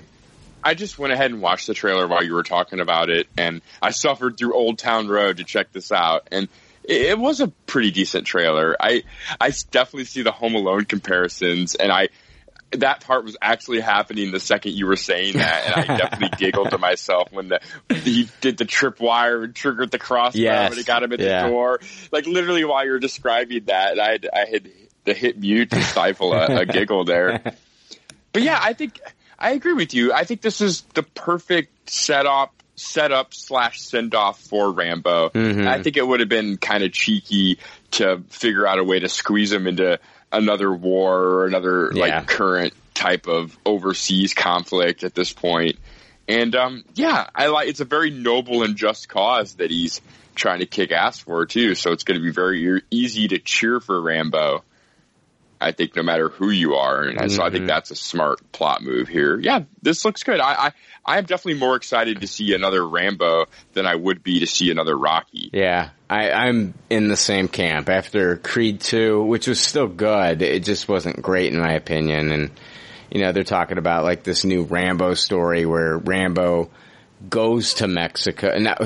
Rocky. Rocky goes to Mexico, finds an immigrant boxer, and then brings him back here and trains him and all this stuff. I'm still not interested in that story either. But I Tupperware this trailer. It looks so good. This looks so fitting for Rambo. I'll go ahead and high taste it. It was a very good trailer, and I will still toss Old Town Road. No, fair enough. I mean, I love the trailer. I thought it was great. Did you guys watch the Dark Crystal Age of Resistance trailer? I did watch this. Prequel. I did not. God damn it, Scott. What are you doing? Are you sleeping all week? No, I'm fucking with you. Netflix released the trailer for Dark Crystal, The Age of Resistance. It's going to be a 10-episode prequel series. This is based on the Jim Henson's film, The Dark Crystal, which came out in 1982. It's going to be directed by Louis Leterrier, and it is going to be voiced. I mean, we got voice actors here. Taron Egerton, who I just recently talked about from the Rocket Man movie. He's also in the Kingsman films. Anya Taylor-Joy is going to be in this movie. Love her. Natalie Emmanuel and Helena Bonham Carter is going to be in this. Mark Hamill has got a role. Keegan-Michael Key. Andy Samberg is going to be in this movie as well. Like, huge cast here. This is going to be all pretty much puppetry. They are going to use some green screen technology to remove the puppeteers from what we're seeing here. And you see that in the trailer with all the special effects. But it's all puppets being done here. It's all digital. And to me, it was the same way they were just green screen a regular actor even. Yeah. It looks a lot like the original. It's got a lot of the same original. Yeah, you could tell it's puppets kind of stuff. Yeah, it's practical effects. They tried to use as much practical effects as they could, but of course with some of this action stuff, they had to use green screen. But this is going to premiere on August 30th. I think that this looks absolutely incredible. I cannot wait to see this. It's been a while since I've watched The Dark Crystal, I'll be honest with you. I'll have to watch. I mean, it's probably been a decade or so since I've seen it. I will watch it again, and then I can't wait to blaze through these 10 episodes. I think it looks absolutely phenomenal. Like, this is another one of those things where Netflix is just like, okay, yeah, now we've got some Jim Henson in here, which is crazy, Jake, because Disney owns the Muppets now. So, yeah, that is crazy. Yeah, honestly, this trailer absolutely blew my dick off. This was a complete Tupperware for me. I could barely believe what I was seeing. I watched this thing like 3 times in a row, and just the puppetry and the craftsmanship, and I was blown away by like the lighting in the scenes and just how all the backgrounds and everything just look so legitimate. Wow. I didn't think they could make something like this that could be taken seriously in today's day and age, and it's like they fucking did it, man. I almost didn't believe this Dark Crystal thing could be good until seeing this trailer, and now I have full confidence that this is just going to be so amazing. This is the kind of thing that I wish it would come out once a week, because this is just going to suck 10 hours away from me the second it exists. Yeah. Scott, you didn't watch this? No, I just watched it. Okay. I watched the Rambo 1 too. Okay. Well, what are you talking about? Right. But where's his bandana? That's my only thing. Now everybody's completely lost. No, I understand. He wore a bandana, and you asked a very pertinent question, and I was trying to formulate a proper response to where is the bandana, and then I realized it doesn't matter at all. All right. Sorry. That's how else do you tell the difference between Rocky and Rambo without the bandana? You gotta have their bandana. That's true. You gotta have the bandana. Maybe they will digitally insert that in the final cut for you, Scott. Yeah, if enough people bitch about no bandana, they'll redo it. Right. What'd you anyway, Dark Crystal, like as far as like looking at the Dark Crystal trailer, I mean, what did you think, Scott? For me, it looks incredible. Yeah, it looks really good. Like I said, it looked just like it has the same feel as the original movie that I can remember. So that'll be great. It'll be interesting if we could watch the original one and then go right to the new show and see, because they have some of the same characters or a lot of the same characters. They look like even the side little characters seem to be popping up in the trailer. So that'd be kind of neat to see how they work their way into the series. Absolutely. Yeah, it looks good. I can't wait to see it. August, what does it come out? August 30th. August 30th, so end of summer, we'll be able to watch Dark Crystal. What do they call it? Dark Crystal Age of Resistance. That sounds like a fucking Transformers title, doesn't it, Jake? Yeah, woof. I was like trying to dig for that title and I could not do it. Yeah. That title's the worst part about the show so far. Transformers Age of Resistance. The Age of Resistance. Oh no, we're in the Age of Resistance. There are no strings on me. Oh, yeah, that's a pretty generic title. Yeah. Age of Resistance. I hope, Jake, what would it take for that title to, like, really hit home with you, and at the end of the day, for you to say, like, wow, I really do feel as if I've witnessed the Age of Resistance. An Age of Resistance. A lot of resistance. Yeah, it would take a lot of resisting. Yeah, it would. It would take like a lot of resisting for me to be like, yeah, wow, they nailed it with that title. That's definitely Dark Crystal: The Age of Resistance. I think a better title would have been The Edge of Resistance. What are we calling this? TDC. AOR? TDC AOR, is that going to be the hashtag going out there, Jake? I think we'll just call it the Dark Crystal TV show. Okay. All right. Dark Crystal Netflix, right? Yeah, no, this is the last time you'll ever hear anyone say the words Age of Resistance. Age of Resistance. Fuck off with that shit.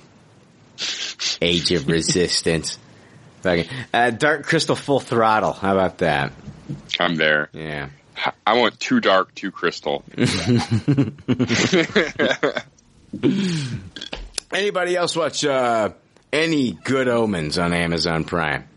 I saw the first episode. I did too. Scott, let me guess. I have not watched it yet. Sorry. Okay, let me start off by saying Good Omens is based on the 1990 novel Good Omens, The Nice and Accurate Prophecies of Agnes Nutter, Witch, by Terry Pratchett and Neil Gaiman, a co-production between Amazon Studios and BBC Studios. The 6-part series was directed by Douglas MacKinnon and written by Gaiman, who served as showrunner. The series stars an ensemble cast featuring David Tennant, Michael Sheen, John Hamm, Anna Maxwell Martin, Josie Lawrence, Adria Arjona, Michael McKeenan, Jack Whitehall, Miranda Richardson, and Nick Offerman. It's set in 2018. The series follows the demon Crowley, played by David Tennant, and the angel Azafali. I can't even say that name.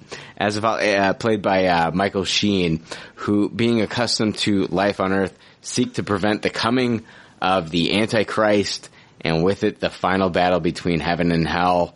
I know that Dan West loves this novel, and I wanted to watch at least the first episode of this to see if this is something that I was into. And I can tell you 100% after watching this episode that Jake, I loved this. This was fantastic for me. I thought it was great. I loved the whole demons and angels thing. I love the fact that David Tennant is this demon. He's lived on Earth, since the creation of Earth, and has actually fallen in love with our society, the way that we live, and same thing with Michael Sheen's angel character. Yeah, both of them. Yeah, and they both love it here, and they know the prophecy. They know that the Antichrist is going to be born. They know that the Antichrist, once he hits 11, is going to. There's a point where the Antichrist finds a dog, and that's going to become like his hellhound. And days after that is going to be the end of the earth, and they're trying to prevent this. How are they going to prevent this? They're going to, both of them, influence this child. Of course, David Tennant as a demon is going to talk about death and destruction, but Michael Sheen's character, this angel, is going to also kind of fill this Antichrist child with love and wisdom and good things, and try to, they're basically trying to stop the end of the world here. Jake, I loved I want to get your thoughts here in a second, but man, I thought some of the narration in this, I know Frances McDormand, she's the voice of God, the narrator in this movie, and that's fine. I love her. I think she's great. But the narration in this, as they're talking about the night that the babies are born and this whole switch happens, was just one of the best scenes I've ever seen in something. It really reminded me of kind of some of the funny narration that we got in Legion season 2. I Tupperware this first episode. I cannot wait to. I would have watched more, but I just realized that this series, this season, just dropped on Amazon yesterday, and I only had time to watch one episode with the two movies. I did a double feature today at the theater. I didn't have enough time to watch anymore. But I love this. I love the interaction between Tennant and Sheen. I love the story that we have going here. This is a can't miss for me. I cannot wait to watch the rest of this. I'm excited. I'm as excited about this as I was about American Gods Season 1 on Starz. This is an absolute Tupperware for me, dude. Yeah, I'm right there with you. I'm a big fan of the original book myself. I just love Terry Pratchett in general. And this met and exceeded my expectations for this show. I mean, this is something I've wanted for over a decade. And yeah, this was absolutely brilliant. I thought the narration was on point. It really felt like Terry Pratchett come to life, the way they did the narration and then kind of showing you the things. I mean, you pretty much kind of said it all. I loved John Hamm. I thought was fantastic in this. Yeah. As Gabriel, the Archangel. Nick Offerman. Nick Offerman was hilarious during the childbirth sequence, I thought. And the scene between Michael Sheen and John Hamm, I thought was just really great. And yeah, I love these just two characters and the interactions that they have with each other. I'm just so excited to see the next 5 episodes and kind of some of my favorite stuff play out live action now that I know that they're going to do such not necessarily faithful job, but so true to the spirit. And so, man, this was fantastic. This could have easily been cheesy and dumb and eye rolling, and they actually pulled it off. Absolutely loved it. And even plenty of Easter eggs for fans of the books. Some of the jokes aren't there, but the jokes definitely still exist here, which I thought was really cool. Just nods with some of the music choices and just some of the stuff that you see during the drinking scene. Really cool, just nods to people that are super familiar with the source material, not ignoring stuff, but it's definitely still there within the world. Mm-hmm. So yeah, man, I loved this. I'm in the same boat. Had I had more time this weekend, I would have just sat and watched all 6 episodes of this. Yeah, tomorrow I'm going to be watching a couple movies that I'm going to be reviewing for Scene It Cast, but other than that, I'm going to be trying to knock out as many episodes of this as I can. Scott, you got to get on this. This is really awesome shit. This is really fucking good. All right, we'll get on. I'll add it to the list. Yeah, I'm telling you. It's a growing list of shit I gotta watch. It's a growing list. But here's the thing. Just give yourself 15 minutes with this show. Okay. And then that 15 minutes will turn into an additional 15 minutes. And that 15 minutes will turn into an additional 15 minutes. Before you know it, you finish the episode. And then you're like, oh my God, this is an absolute Tupperware. Cannot wait to start episode 2. And episode 2 will be waiting for you, no matter what. And I can't wait for that, Jake. I can't wait to return to Good Omens episode 2. It's a 6-episode miniseries. I got to commit to 6 episodes. I'm perfectly fine with that after the quality of episode 1. This is fantastic. Yeah, it's one and done too. There's not going to be a season 2. Exactly.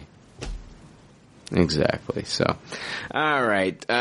Let's see. That's all I got for Good Pop, Bad Pop this week. Do you guys have anything else that you wanted to finish on for Good Pop, Bad Pop? Nah, I'm good to move on. I'm good, and I'm starting to fade. You're tapping out. Scott's tapping out!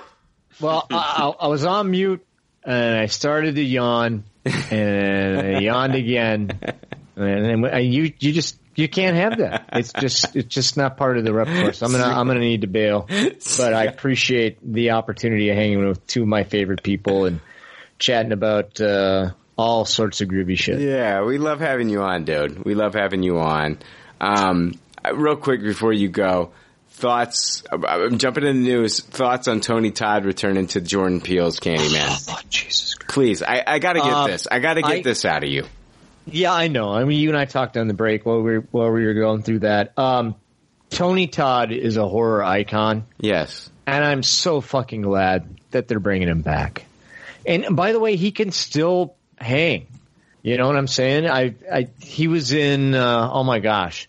He was in, all 3 of the Hatchet movies. I don't know if you saw Hatchet, but Hatchet's one of those horror, movie series that came out. Not too long ago, so he was in that. He was in, the Carnival movie, The Fear. Hell. What was it called? Hellfest. Yeah. And he was totally cool. My friend, I have a friend of mine who, believe it or not, I'm dear friends with Jane Plank. Lynn and I both are. Jane Plank was one of the Mighty Ducks. So she was the ballerina who scores the winning goal. And she and I are good friends. That being said, she's now on the con circuit, and she sent me a picture of her with Tony Todd, who was also on the con circuit with her. And I'm like, you lucky son of a bitch. So at any rate, Tony Todd's a horror icon. He's got some of the most luscious, not Dan Ramirez luscious, but almost as luscious as those pipes. And you can't do Candyman without Tony Todd. So I'm so glad that Jordan Peele's bringing him back. That's just totally great. I don't think he's going to be the Candyman though, right? He's going to have a. Well, here's the thing. It's not a reboot. This is a sequel. So here's what he said. He was at Nickel City Con in New York, which is a con I've never heard of, and it probably only costs a nickel to get into. I've never heard of Nickel City Con. I have no idea. But this comes from Cinema Blend. This is Tony Todd, and he says, out of the blue, I got a phone call from Jordan Peele. We're still waiting for the contract, but the way he explained it to me was that it's going to be applause-worthy moments.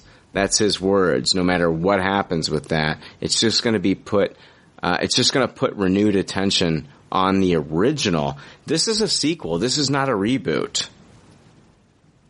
That's fantastic. That's fantastic. I'm so glad that we, again, going back to what I said earlier, we're so blessed to be living in this time. Jordan Peele is doing some amazing shit. Mm-hmm. I don't know if you're caught up on the Twilight Zone, but that's been out of the park. It got renewed for season 2. Oh, so fucking good. And then, of course, we got Us and not Don't Breathe. What was it? Get Out. See, I'm fading. Get Out.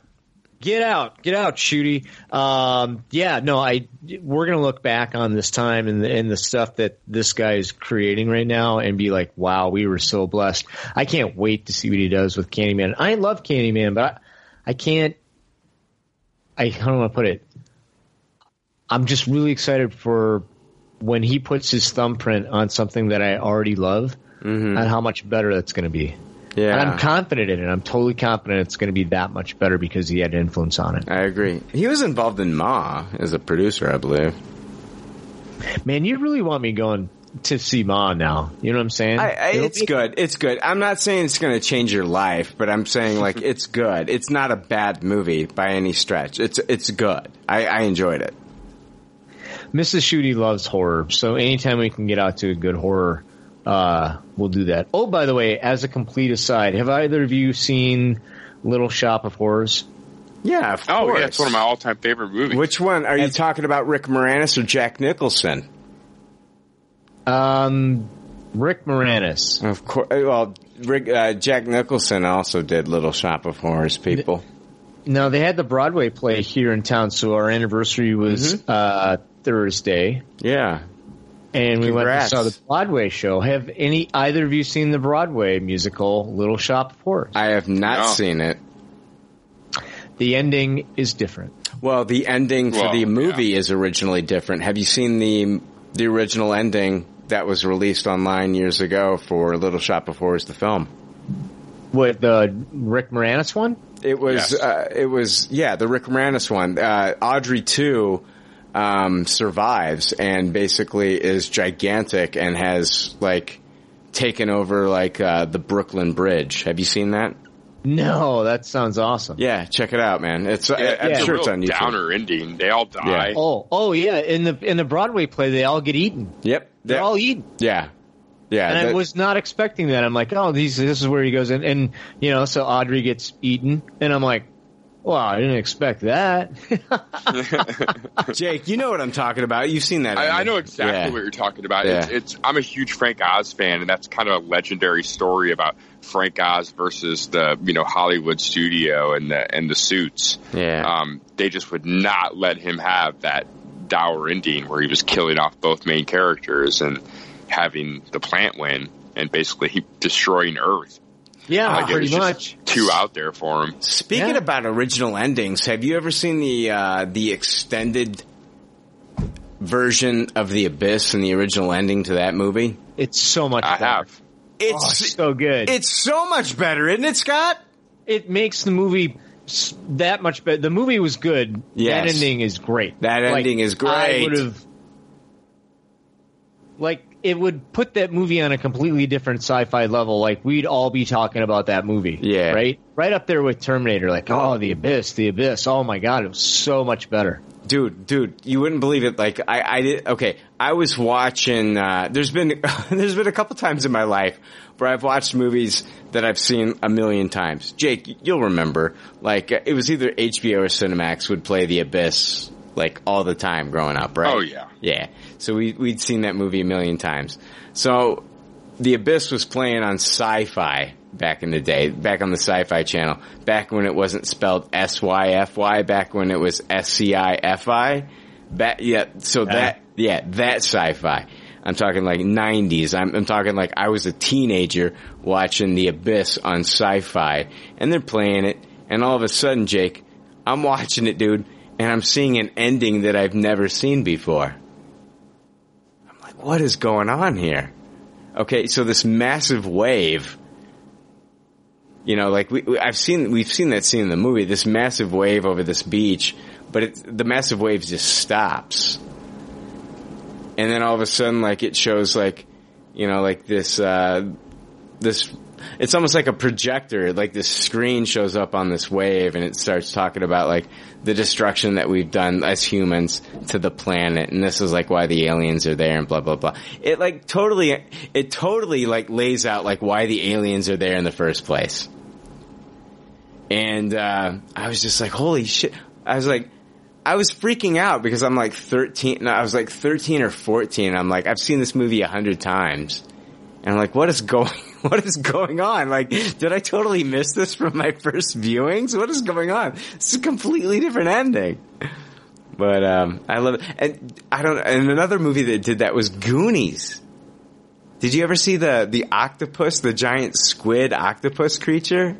No. Yeah. It just looks so bad that, was it Donner? Could even do it. Yeah, I remember watching that movie for years, and like there's a line in that movie, Scott, at the end of the movie where Corey Feldman says something like we battled a giant octopus, and it makes no sense in the context of the film. It makes no sense. It's like something like you hear it, but it doesn't register. But when there's a deleted scene that they played on, they aired it on like, Disney Channel and they edited a bunch of stuff as far as like the dirty stuff that they couldn't air on Disney Channel. But right. They added, to make up those minutes, they added this deleted scene, and seeing that for the first time, they're battling an octopus in the movie. I'm not kidding you. So, yeah, crazy shit. Look at it. I'm sure that scene's available on YouTube if you've never seen it, people. So just Google Goonies Octopus and you'll find information about that. Goonies Octopus. I'm on it.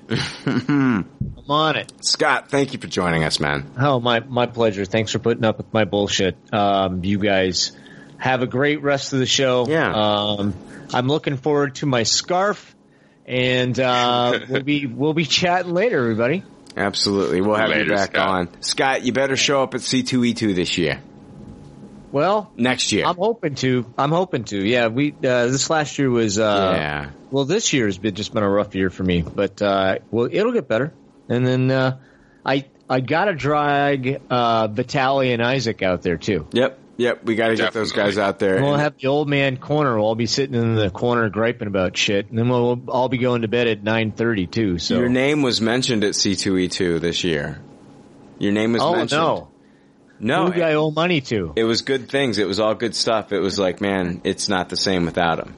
So yeah, that's nice. It's true. All right. Well, I love you guys, and thanks for putting up with my bullshit. I got it early morning, so I'll be chatting with you guys later. We will talk to you later, man. All right. Later, Scott. Bye-bye. Greetings, Leftover Army. Pop Culture Leftovers is the People's Podcast. They're always looking for new writers and YouTube reviewers to join the team because they themselves aren't talented enough to write them. In all honesty, they're not even sure Frank can read. But their listeners can. So send your reviews to popcultureleftovers@gmail.com, and if the leftovers like it, they'll contact you, and you could see your article featured on popcultureleftovers.com. Thank you. Oh, yeah. Leftover Army. You should follow the Leftovers on Instagram at instagram.com/popcultureleftovers and on Tumblr at popcultureleftovers2.tumblr.com. If you get a few shots of vodka in you, it's almost as sexy as my voice. That's gangster. All right, hey, we're back. Oh, fuck, Jake. I don't know how much I got left in me now. Yeah, let's blaze through some news and get some food and go to bed. Yeah, let's do that shit. Let's see here. I don't know. You want to talk Top Gun Maverick? Oh, man, that's like my blind spot, basically. Yeah, that's right. You've never seen Top Gun.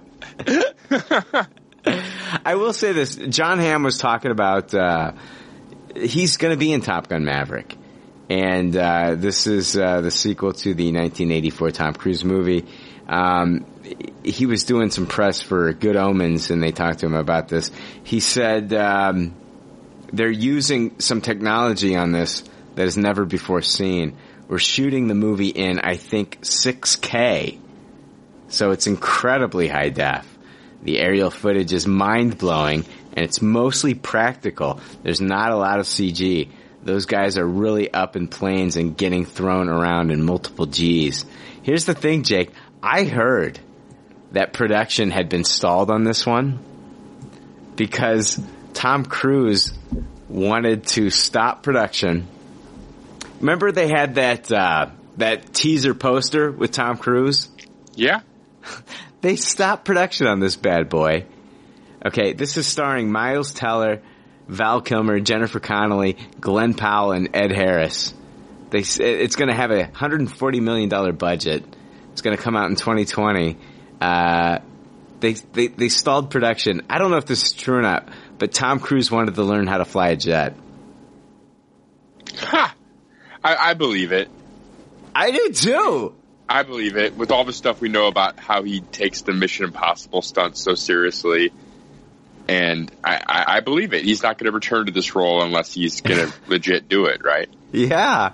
Probably half the allure for him to do Top Gun 2 in the first place was learning to fly a damn jet. Yeah, but stopping production to be like, hey, you know what? I want to learn how to fly one of these fuckers. That's crazy, dude. I don't care what you think about Tom Cruise, man. That's like, for me, he's like, I've compared him in the past to like Steve McQueen, who did like a lot of his stunts in like his old action films. Like The Great Escape, like that whole motorcycle scene. I think it's pretty much all Steve McQueen. It's crazy. Oh, yeah. It's crazy to think that we have an actor in this day and age who's like over 50 doing these kind of stunts, man. It's a testament to like, think what you will about Tom Cruise. It's a testament to like, giving us practical effects and real action and real stunts. Yeah, he's definitely in a class of his own when it comes to like the physical action movies. And yeah, it is crazy that he halted production. I mean, all the people that you listed in this movie, that's a lot of people that have a lot of busy schedules. So, geez. Yeah. Yeah, exactly. We're talking about like Jennifer Connelly and Ed Harris and even John Hamm, like these. Yeah, Miles Teller. The whole list is honestly like, geez, they probably had to do a lot of backflips just to even get back on schedule. Yeah, I don't know, Jake.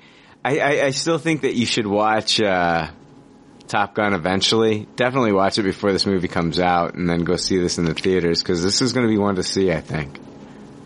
Yeah, that'll be a fun experiment. It's fun to go back and watch those 80s movies that you just kind of never got a chance to see. Yeah, dude. Like, what was it? Like, not an 80s movie, but a movie that I totally missed out on was, what was that Tim Allen movie? That fucking alien movie? Oh my god, I'm brain dead. With fucking you said Tim Allen movie, all I could think of is dumbass Santa Claus. Allen. I love how you call it. You christened it the dumbass Santa Claus. No, it was Alan Rickman, Sigourney Weaver. Oh, Galaxy Quest. Galaxy Quest. I had never seen that up until about 2 years ago, man. And, cause I'm not a Tim Allen fan, but I gave it a chance and I loved it. I thought it was fantastic. I loved it. So, some of those movies that it'll be interesting to hear your thoughts eventually on Top Gun, a movie that came out like fucking 35 years ago. What you're going to think about this movie? Yeah, I played the shit out of the 8-bit Nintendo game, I'll tell you that much. Oh god, that fucking landing that fucking plane. Fuck that game, dude. Fuck Top Gun. Fuck that game. That game on Nintendo Entertainment System was garbage. Trying to land that fucking thing was impossible on that fucking that helicarrier, that runway on that fucking. Yeah, we would just we'd get to that part and just hit reset and do the fun part over again. Terrible. Oh my god, that game was garbage. Did you hear David Harbour came out and talked about Hellboy this past week? Did you read those quotes? No, I saw some buzz about that though. The buzz I saw was that the franchise is completely dead now. Yeah, you'd think $22 million in its box office run. it had a yeet. Yeet. It had a global run of $40 million, and it had a $50 million budget apparently. So, let's see. What did he say? He said, "This is so sad. This is so sad." Oh no. He says, "We did our best, but there's so many voices that go into these things, and they're not always going to work out. I did what I could do, and I feel proud of what I did, but ultimately I'm not in control of a lot of those things." He said, he goes, "That being said, it also has major problems. I think as a rental or a movie that you see in an airplane, I think you'd be like, oh, that was fun because it's a fun movie. And I think it was unfairly bludgeoned as a result of these comparisons. Comparing it to like Marvel movies and stuff like that. I don't know. I feel so bad for David Harbour. I really do. Like, this is a guy that's been working in Hollywood for years and finally has gotten some recognition with Stranger Things and finally gets to be a leading man here. So, very, very comparable to Ron Perlman. Ron Perlman kind of been doing a bunch of these parts, but Ron Perlman doesn't have that leading man face. You know what I mean? Yeah. And then he gets to the leading man, but he's got to play a demon and the son of Satan. And, I don't know, man. I feel bad for Harbour, but man, it was a craptastic movie. It was terrible. Yeah, Harper wasn't going to be able to save this movie no matter what he did, so one singular performance wasn't going to be enough to make or break this movie. You put any skilled actor in this role with that same script and that same director, and it's going to get a dog pile. So yeah. I agree that I feel bad for Harbour too. Mm-hmm. Oh man, I don't know. They should have just stopped, I guess. And there's no truth to this Netflix series. Like I heard that was another thing that was reported this week. If you've ever heard a rumor about a Netflix Hellboy series, that ain't gonna happen. Hellboy's dead, people. It sucks. It sucks, but it's fucking dead. So, yeah, definitely for at least a decade, I would say. Let's move on into Marvel news. I'm not even going to play the bumper. We've been podcasting for hours now. We got to wrap this shit up. Black Widow, did you hear about this rumor that it takes place not in the 90s? We're not getting Budapest. This is the rumor. We're not getting this origin story that this Black Widow movie is actually going to take place between Civil War and Infinity War. Yeah, I did read this. I found this very fascinating. I like that idea. What do you like about it? I don't know. I like because it's not as obvious what we're going to see. I kind of feel like the prequel that everyone had predicted we're going to get. Yeah. Is very paint by numbers and obvious what the story of that would be.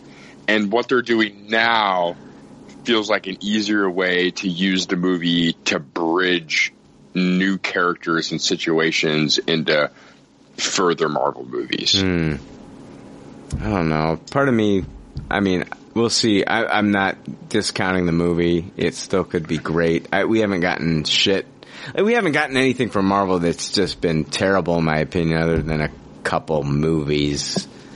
But we'll see. We'll see. I've always wanted the Budapest stuff with Hawkeye.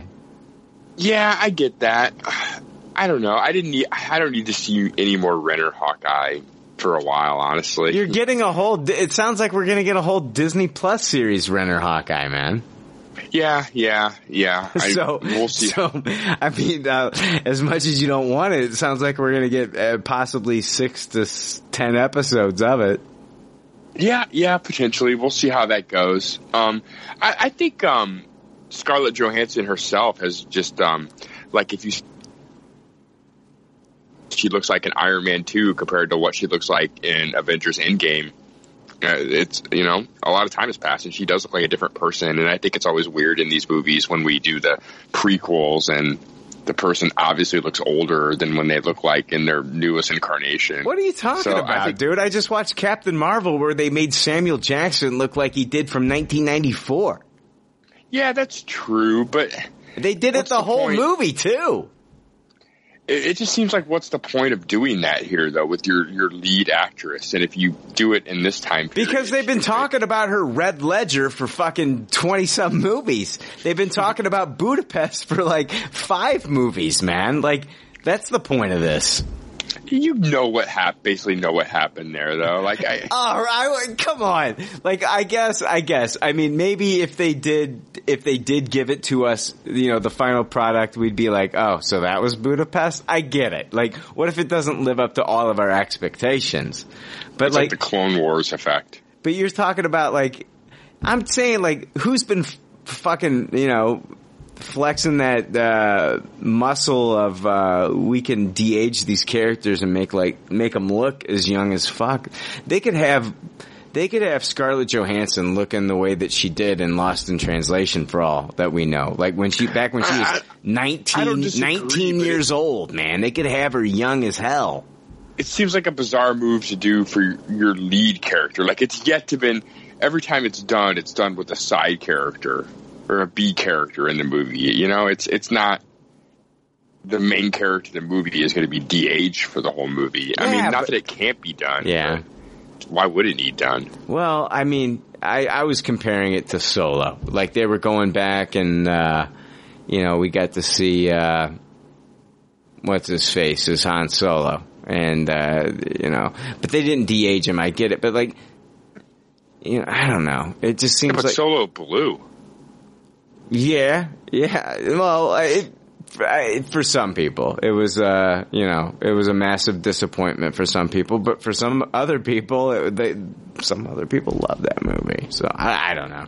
I'm just saying, I felt like this was the opportunity for them to go back into the 90s and, show us what happened with her and, Hawkeye. I guess they didn't want to, Kevin Feige doesn't want to do a movie where she's a villain for some of it, I guess. I don't know. We'll see. I mean, I guess we're not going to see that. Makes sense. We're not going to see that redemption story of Black Widow.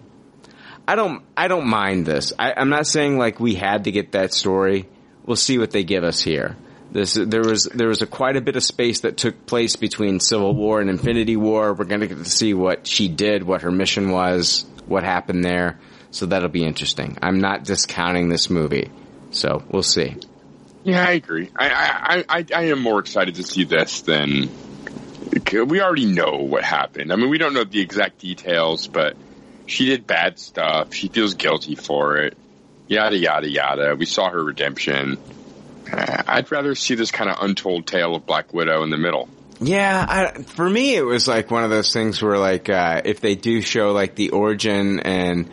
her, being this Russian assassin, we could get some really, some really crazy action here, John Wick style.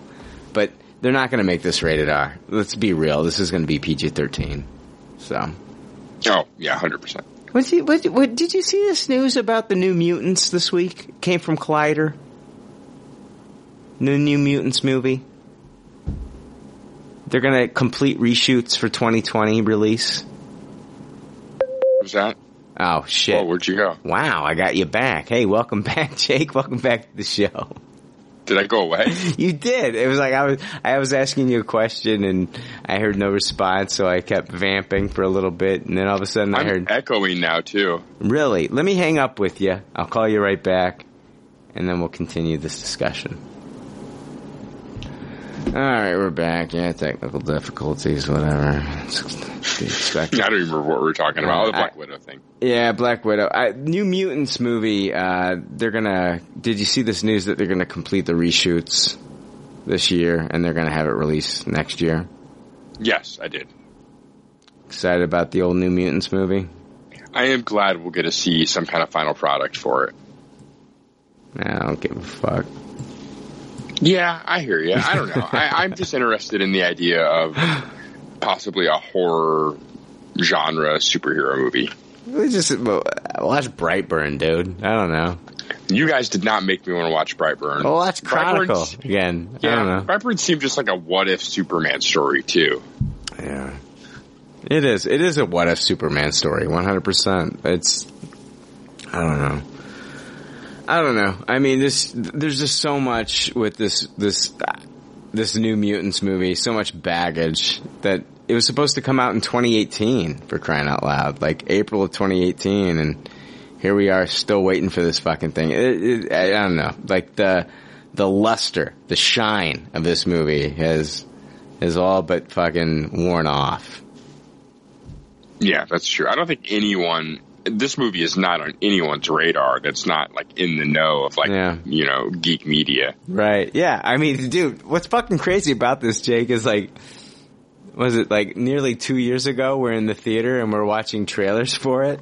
And there were posters at AMC's. At AMC theaters, there were posters for New Mutants.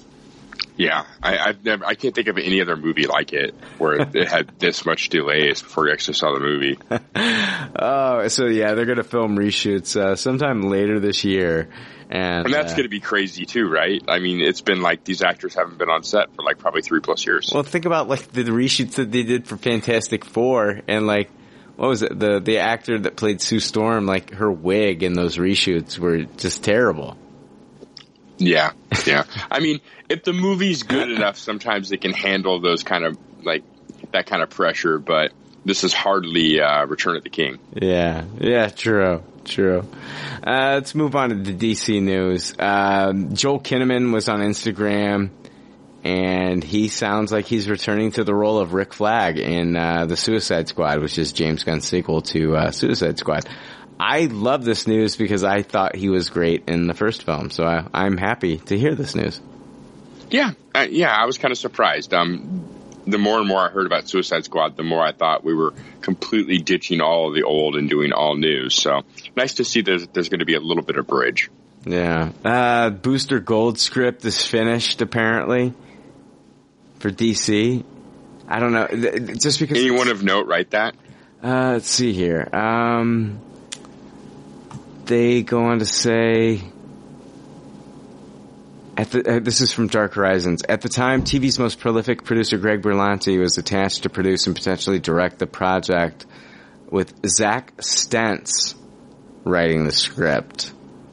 Okay. Do you know? I'm not familiar with Zach Stentz. No, I'd have to Google it. Yeah, of course, in the time since Warner's has retooled its DCEU strategy and opted to effectively ditch team-up projects in favor of standalones and left Booster in limbo.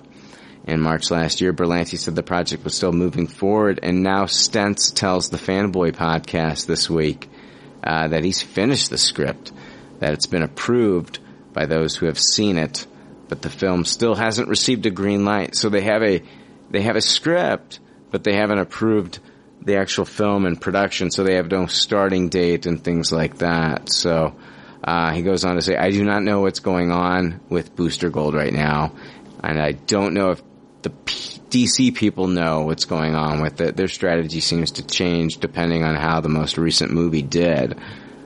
Wow, that's telling. Yeah, that is telling.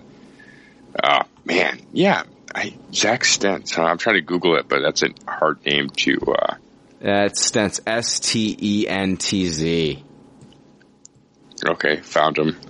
And what's old Zach Stentz known for? Agent Cody Banks. Oh shit! Top Gun Maverick. Shut up! Are you serious? No, yeah, 100% serious. Wow. Agent Cody Banks. And are you a big fan of Agent Cody Banks there, Jake? Never seen it. I guess he helped write X-Men First Class and the first Thor as well. Okay. All right. So not all crap. Yeah, not all crap. Zach Stentz. Agent Cody Banks. It's weird because Agent Cody Banks came out in like 2003, and then his like next writing credit is X-Men First Class. So that he like got blacklisted after Agent Cody Banks. X-Men First Class. So that was like 2011, right? Yeah. Jeez. So he did not do shit for a minute. Hey, what is he? I don't know. What do you think? Like, what is that? Like, do they have a kid? A baby, like a child. Are we talking about Agent Cody Banks? Yes. I was taken aback. I believe he's just a teenager who becomes like a James Bond by accident, right? No, I was asking, like, did Zach Spence have a child in the interim? Like what takes him away? Oh, good. Thank God you weren't asking me to explain it. Yeah. No, I don't want you to explain Agent Cody Banks. Yeah, I don't know what happened there. Mm-hmm. So it's interesting. Yeah, I don't know. Fuck, it's not really interesting. If we're gonna believe that the past DC movies' performance is gonna affect what they're doing in the future, I think the positive reception of Shazam should definitely give the green light to a Booster Gold film, wouldn't you? Yeah, definitely. That was well received, made pretty big bucks. Yeah. So, and I feel like Booster Gold, it might be very tonally similar, honestly, too. Agreed. Yeah. Early in the week, there was a report that Robert Pattinson and Nicholas Hoult were going to screen test for the role of Batman. We then got news on Thursday from Variety that Pattinson has been given the role. The studio has approved the actor for the role, sources say, though negotiations are not yet finalized. As previously reported by Deadline, the Twilight franchise star has edged out Nicholas Hoult for the coveted role after both actors were screen tested. Pattinson is now considered the official pick to take over the role from Ben Affleck, who starred as the Dark Knight. The studio reportedly intends to sign Pattinson for a 3-picture deal. The next Batman film, titled The Batman. So they're going back to this, man. They're like waffling. They don't know. Like, I heard like it was called The Batman originally, and then I heard it was not called The Batman. Now Variety, Entertainment Weekly, is saying that it is called The Batman. But anyway, they go on to say it's a 3-picture deal. It's directed by Matt Reeves and reportedly opens with an origin story, thus the search for a younger lead. Reeves took over the project, blah, blah, blah, blah, blah. Jake, I never got your thoughts on Robert Pattinson, possibly being, Batman. I recently watched a movie and I reviewed it on the show called High Life. Neil was on here last week, talked about Good Time, talked about The Rover, 2 Robert Pattinson movies. I mean, I know you're probably familiar with him as Cedric Diggory, of course, from the Harry Potter film, and then you're familiar with him in the Twilight series. I don't know your relationship there, but like, what are you thinking, man? Robert Pattinson as Batman. I like the, I really like have to freeze it because I unfortunately haven't seen him in any of his more, post Twilight roles. Yeah. I'm not disgusted by this casting by any means, and I'm not signing a petition to get him fired from this role, because I very much do like the age range that they chose here. Like, I'm a big fan of that. So, and I have faith in Matt Reeves. Yeah. I'm sure he definitely, was part of this decision as well. And so if he thinks this is going to work, then I'm inclined to see how it goes. Yeah. I'm with you there. I'm like totally with you. I loved him in High Life. I thought he was great. I still gotta watch Good Time. It's on my list. Gotta watch it. I didn't need another 40-plus-year-old dude. Yeah. So this is cool. Yeah, I'm with you. I'm with you there. Isn't it weird that, hold on, hear me out here. Robert Pattinson played a vampire in Twilight, right? Yeah. And our current Joker, not Joaquin Phoenix, but Jared Leto, is going to be playing a vampire in Morbius the Living Vampire, coming from Sony. Yeah, everyone's connected to bats. I know. Even outside of the universe. Even outside the universe. Wow. Jake, you just blew my mind. Robert Pattinson's like a reverse vampire. Would you call him Battinson or would you call him Patman? Both are pretty good. I like Batterson. Battinson. Yeah. Battinson. Yeah, Battinson. I'm trying to think of a good nickname for him. I hope he doesn't take a Shattinson, Let's see here. Before we end the DC news and the Pattinson talk, this rumor came from Forbes. They said with multiple villains appearing in the Batman, I was told months ago that Penguin, Riddler, and possibly Catwoman are expected to appear, as well as other rogues and mobsters, and additional characters including Commissioner Gordon, Alfred, and potentially Robin. Yeah, I saw a lot of Robin headlines today. Yeah. So I was surprised by that. One thing about having the really young Batman / Bruce Wayne, it made me think we would not be doing Robin right away. Right. No, I agree, yeah. Yeah, hard saying. I mean, I always thought it would be a hard sell in the movies to have Robins as young as they were in the comic books. Mm-hmm. Yeah. So, but that's kind of what they'd have to do, I would think, if they were going to do Robin next to a Robert Pattinson Batman. If the movie's called The Batman, I think that's what they should focus on in this movie. Like, you know, you've got time for Robin. Yeah, I agree. Even the idea of 3+ villains is kind of scary to me. That sounds like they're burying the shit in one movie. The biggest rumor that I've heard, and we talked about it a couple episodes with Rebecca and Dan Ramirez, was the Catwoman Penguin. That seems to have the most steam. Agreed. Now. Yeah. Especially the Penguin. Yeah. Damn.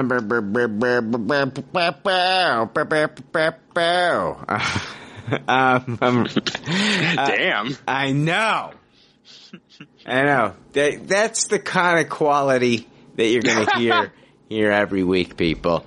Last thing, Star Wars news, then we're going to wrap this shit up. Gone on too long tonight. Got confirmation on a rumor about Rey in The Rise of Skywalker.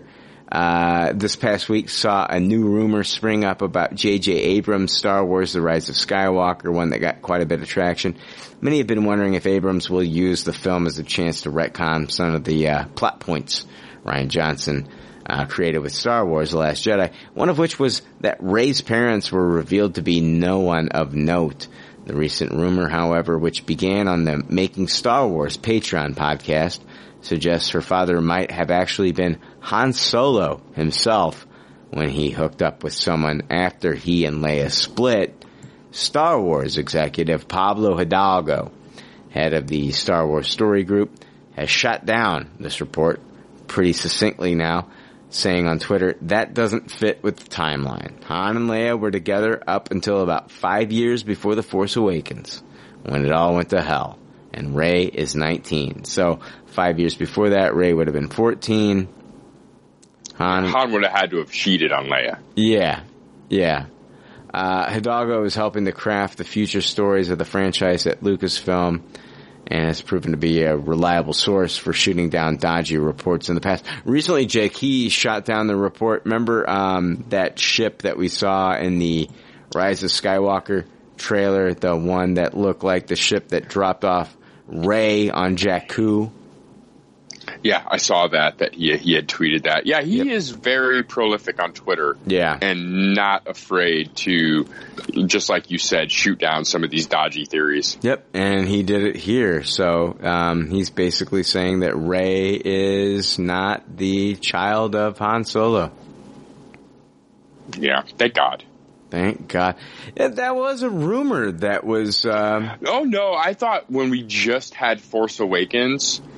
that I remember arguing about this. I really felt like that was very hinted at, that was a very possibility. Yeah, I heard you guys out on that episode, and like, I didn't see it when I watched the movie, but you guys were very adamant that like this could be a thing, and I was like, I was fighting against it. I'm not saying like, oh, I knew I was right then.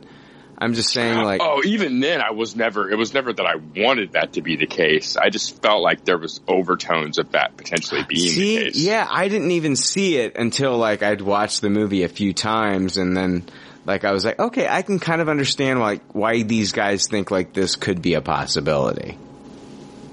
So. Yeah, they just... Some real, like, you know, they waited on some shots before cutting it, and just some longing looks from Han, and... just an interest in her that seemed beyond, I just met you and I want to make sure you're okay. Yeah. Yep, I get it. So that rumor has been shot down by Pablo Hidalgo. Love that dude. He's fucking cool. You know, he's a Transformers fan, like a G1 Transformers fan, Jake. Yeah, he is. I follow him on Twitter. He's fantastic. He's actually the guy that writes all of the like encyclopedia books, like the DK encyclopedia books. He's the one who is in charge of what pictures they use and the actual write up of all the. He knows his shit. It's all the small minutia that comes into all the different like Star Wars vehicles and weapons, and he's just an expert on the tiny nerdy shit. Yeah. Follow Pablo Hidalgo on Twitter, people. He's really cool. He's a great follow. He's really good. Yeah, you'll get some good shit out of that. That's all I got, Jake. I don't know. This episode was stupid. Yeah, it was a good time, though. I had fun. We talked about streaming services way too long. I blame myself, man. I thought that was one of the best parts of the episode. I mean, we were definitely all we talked about it that long because we were also engaged in the conversation. I think it's like I don't know. I'm fascinated by it. Yeah, a fucking hour before that we had Scott yawning. So don't complain about. No shit. Oh my god, dude, I love Scott. I love him to death. And like even on break, I was like, dude, I had to bring that up, and I had to blah blah blah blah blah. I love Scott, but man, I don't know, man. There's something about trying to keep that energy level and trying to bring something to this, and you know what I mean, Jake?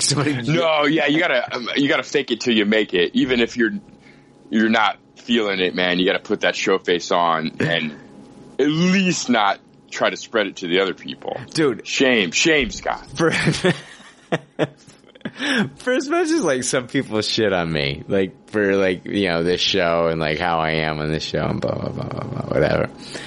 Jake, dude, you gotta admit that it's not an easy thing to maintain a high energy level for 5 to 6 hours like we do. And we do it. No, we could easily just turn into fucking drones by the end of this.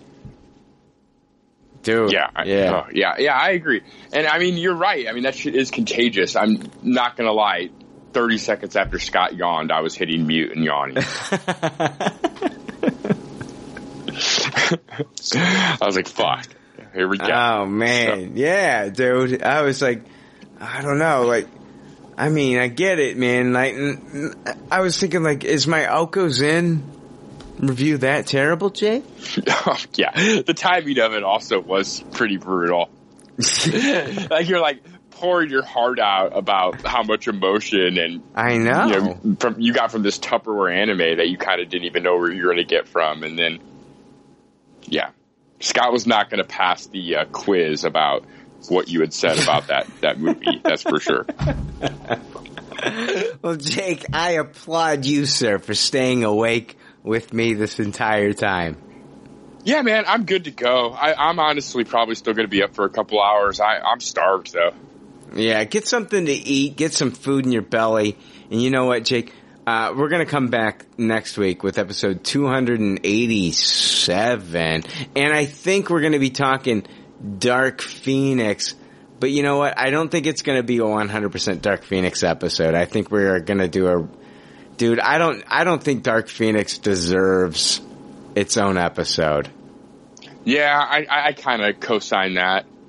It would just be a big 2-hour shit show. Yeah, I do not think it deserves its own 2-hour episode. I really don't. I think, like, I'm going to see what other news comes out. And there's actually some shows coming out and stuff and movies coming out that I want to talk about other than Dark Phoenix. I'm not going to, like, these last few Fox Marvel movies have deserved their own episodes with, of course, Apocalypse and we did Days of Future Past.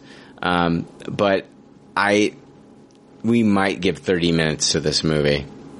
Yeah, I agree. We probably won't do another movie solo episode, I imagine, until Far From Home. Far From Home. Yeah, I agree. I 100% agree. You know what, Jake? Just like all good leftovers say in the doggy bags. I was not expecting you to go into that, but I applaud it. I'm ready to end this shit, too. Man. I can tell. And just like all good leftovers say in their doggy bags, thank you for your patronage. Thanks for listening. We'll see you next week with episode 287. See ya! Later, y'all. Thanks for listening to Pop Culture Leftovers. Congratulations. I don't know how you did it. I couldn't do it. You people need a t-shirt saying, I just listened to 2 hours of nonsensical crap. Anyway, if you'd like to reach the Pop Culture Leftovers cast, you can email them at comments@popcultureleftovers.com. You can also follow them on Twitter at PC Leftovers or like their Facebook page. They'd love to hear from you. They're all pretty sad and lonely. One of them is homeless, but I didn't say that. There's already like 7 million podcasts talking about pop culture and all that. Makes us happy like shooting at a womp rat, but it's all been done before. And we don't want to be a copycat. We're the leftovers picking up the scraps dropped by the cool kids. It's a trap. Good and toss it, good and taste it. Do we love it? Hey, let's face it, can't erase it. Let's embrace the Tupperware party. Subculture spill over like a vulture. Carry over counterculture, pushovers, pop culture leftovers. And with the uncool kids, what's to say's already been said. Leftovers. Pretty sure that the only talent is the band that's singing this. Pop culture leftovers. Podcasts that are original and good have already been done before, so we should separate the wheat from the chaff. And we're the chaff, the crap, even though we're the shit. Woo! We're the leftovers picking up the scraps dropped by the cool kids. It's a trap. Good and toss it, good and taste it. Do we love it? Hey, let's face it, can't erase it. Let's embrace the Tupperware party. Subculture spill over like a vulture. Carry over counterculture, pushovers, pop culture leftovers. And with the uncool kids, what's to say's already been said. Leftovers. Pretty sure that the only talent is the band that's singing this. Pop culture leftovers. Pop culture leftovers.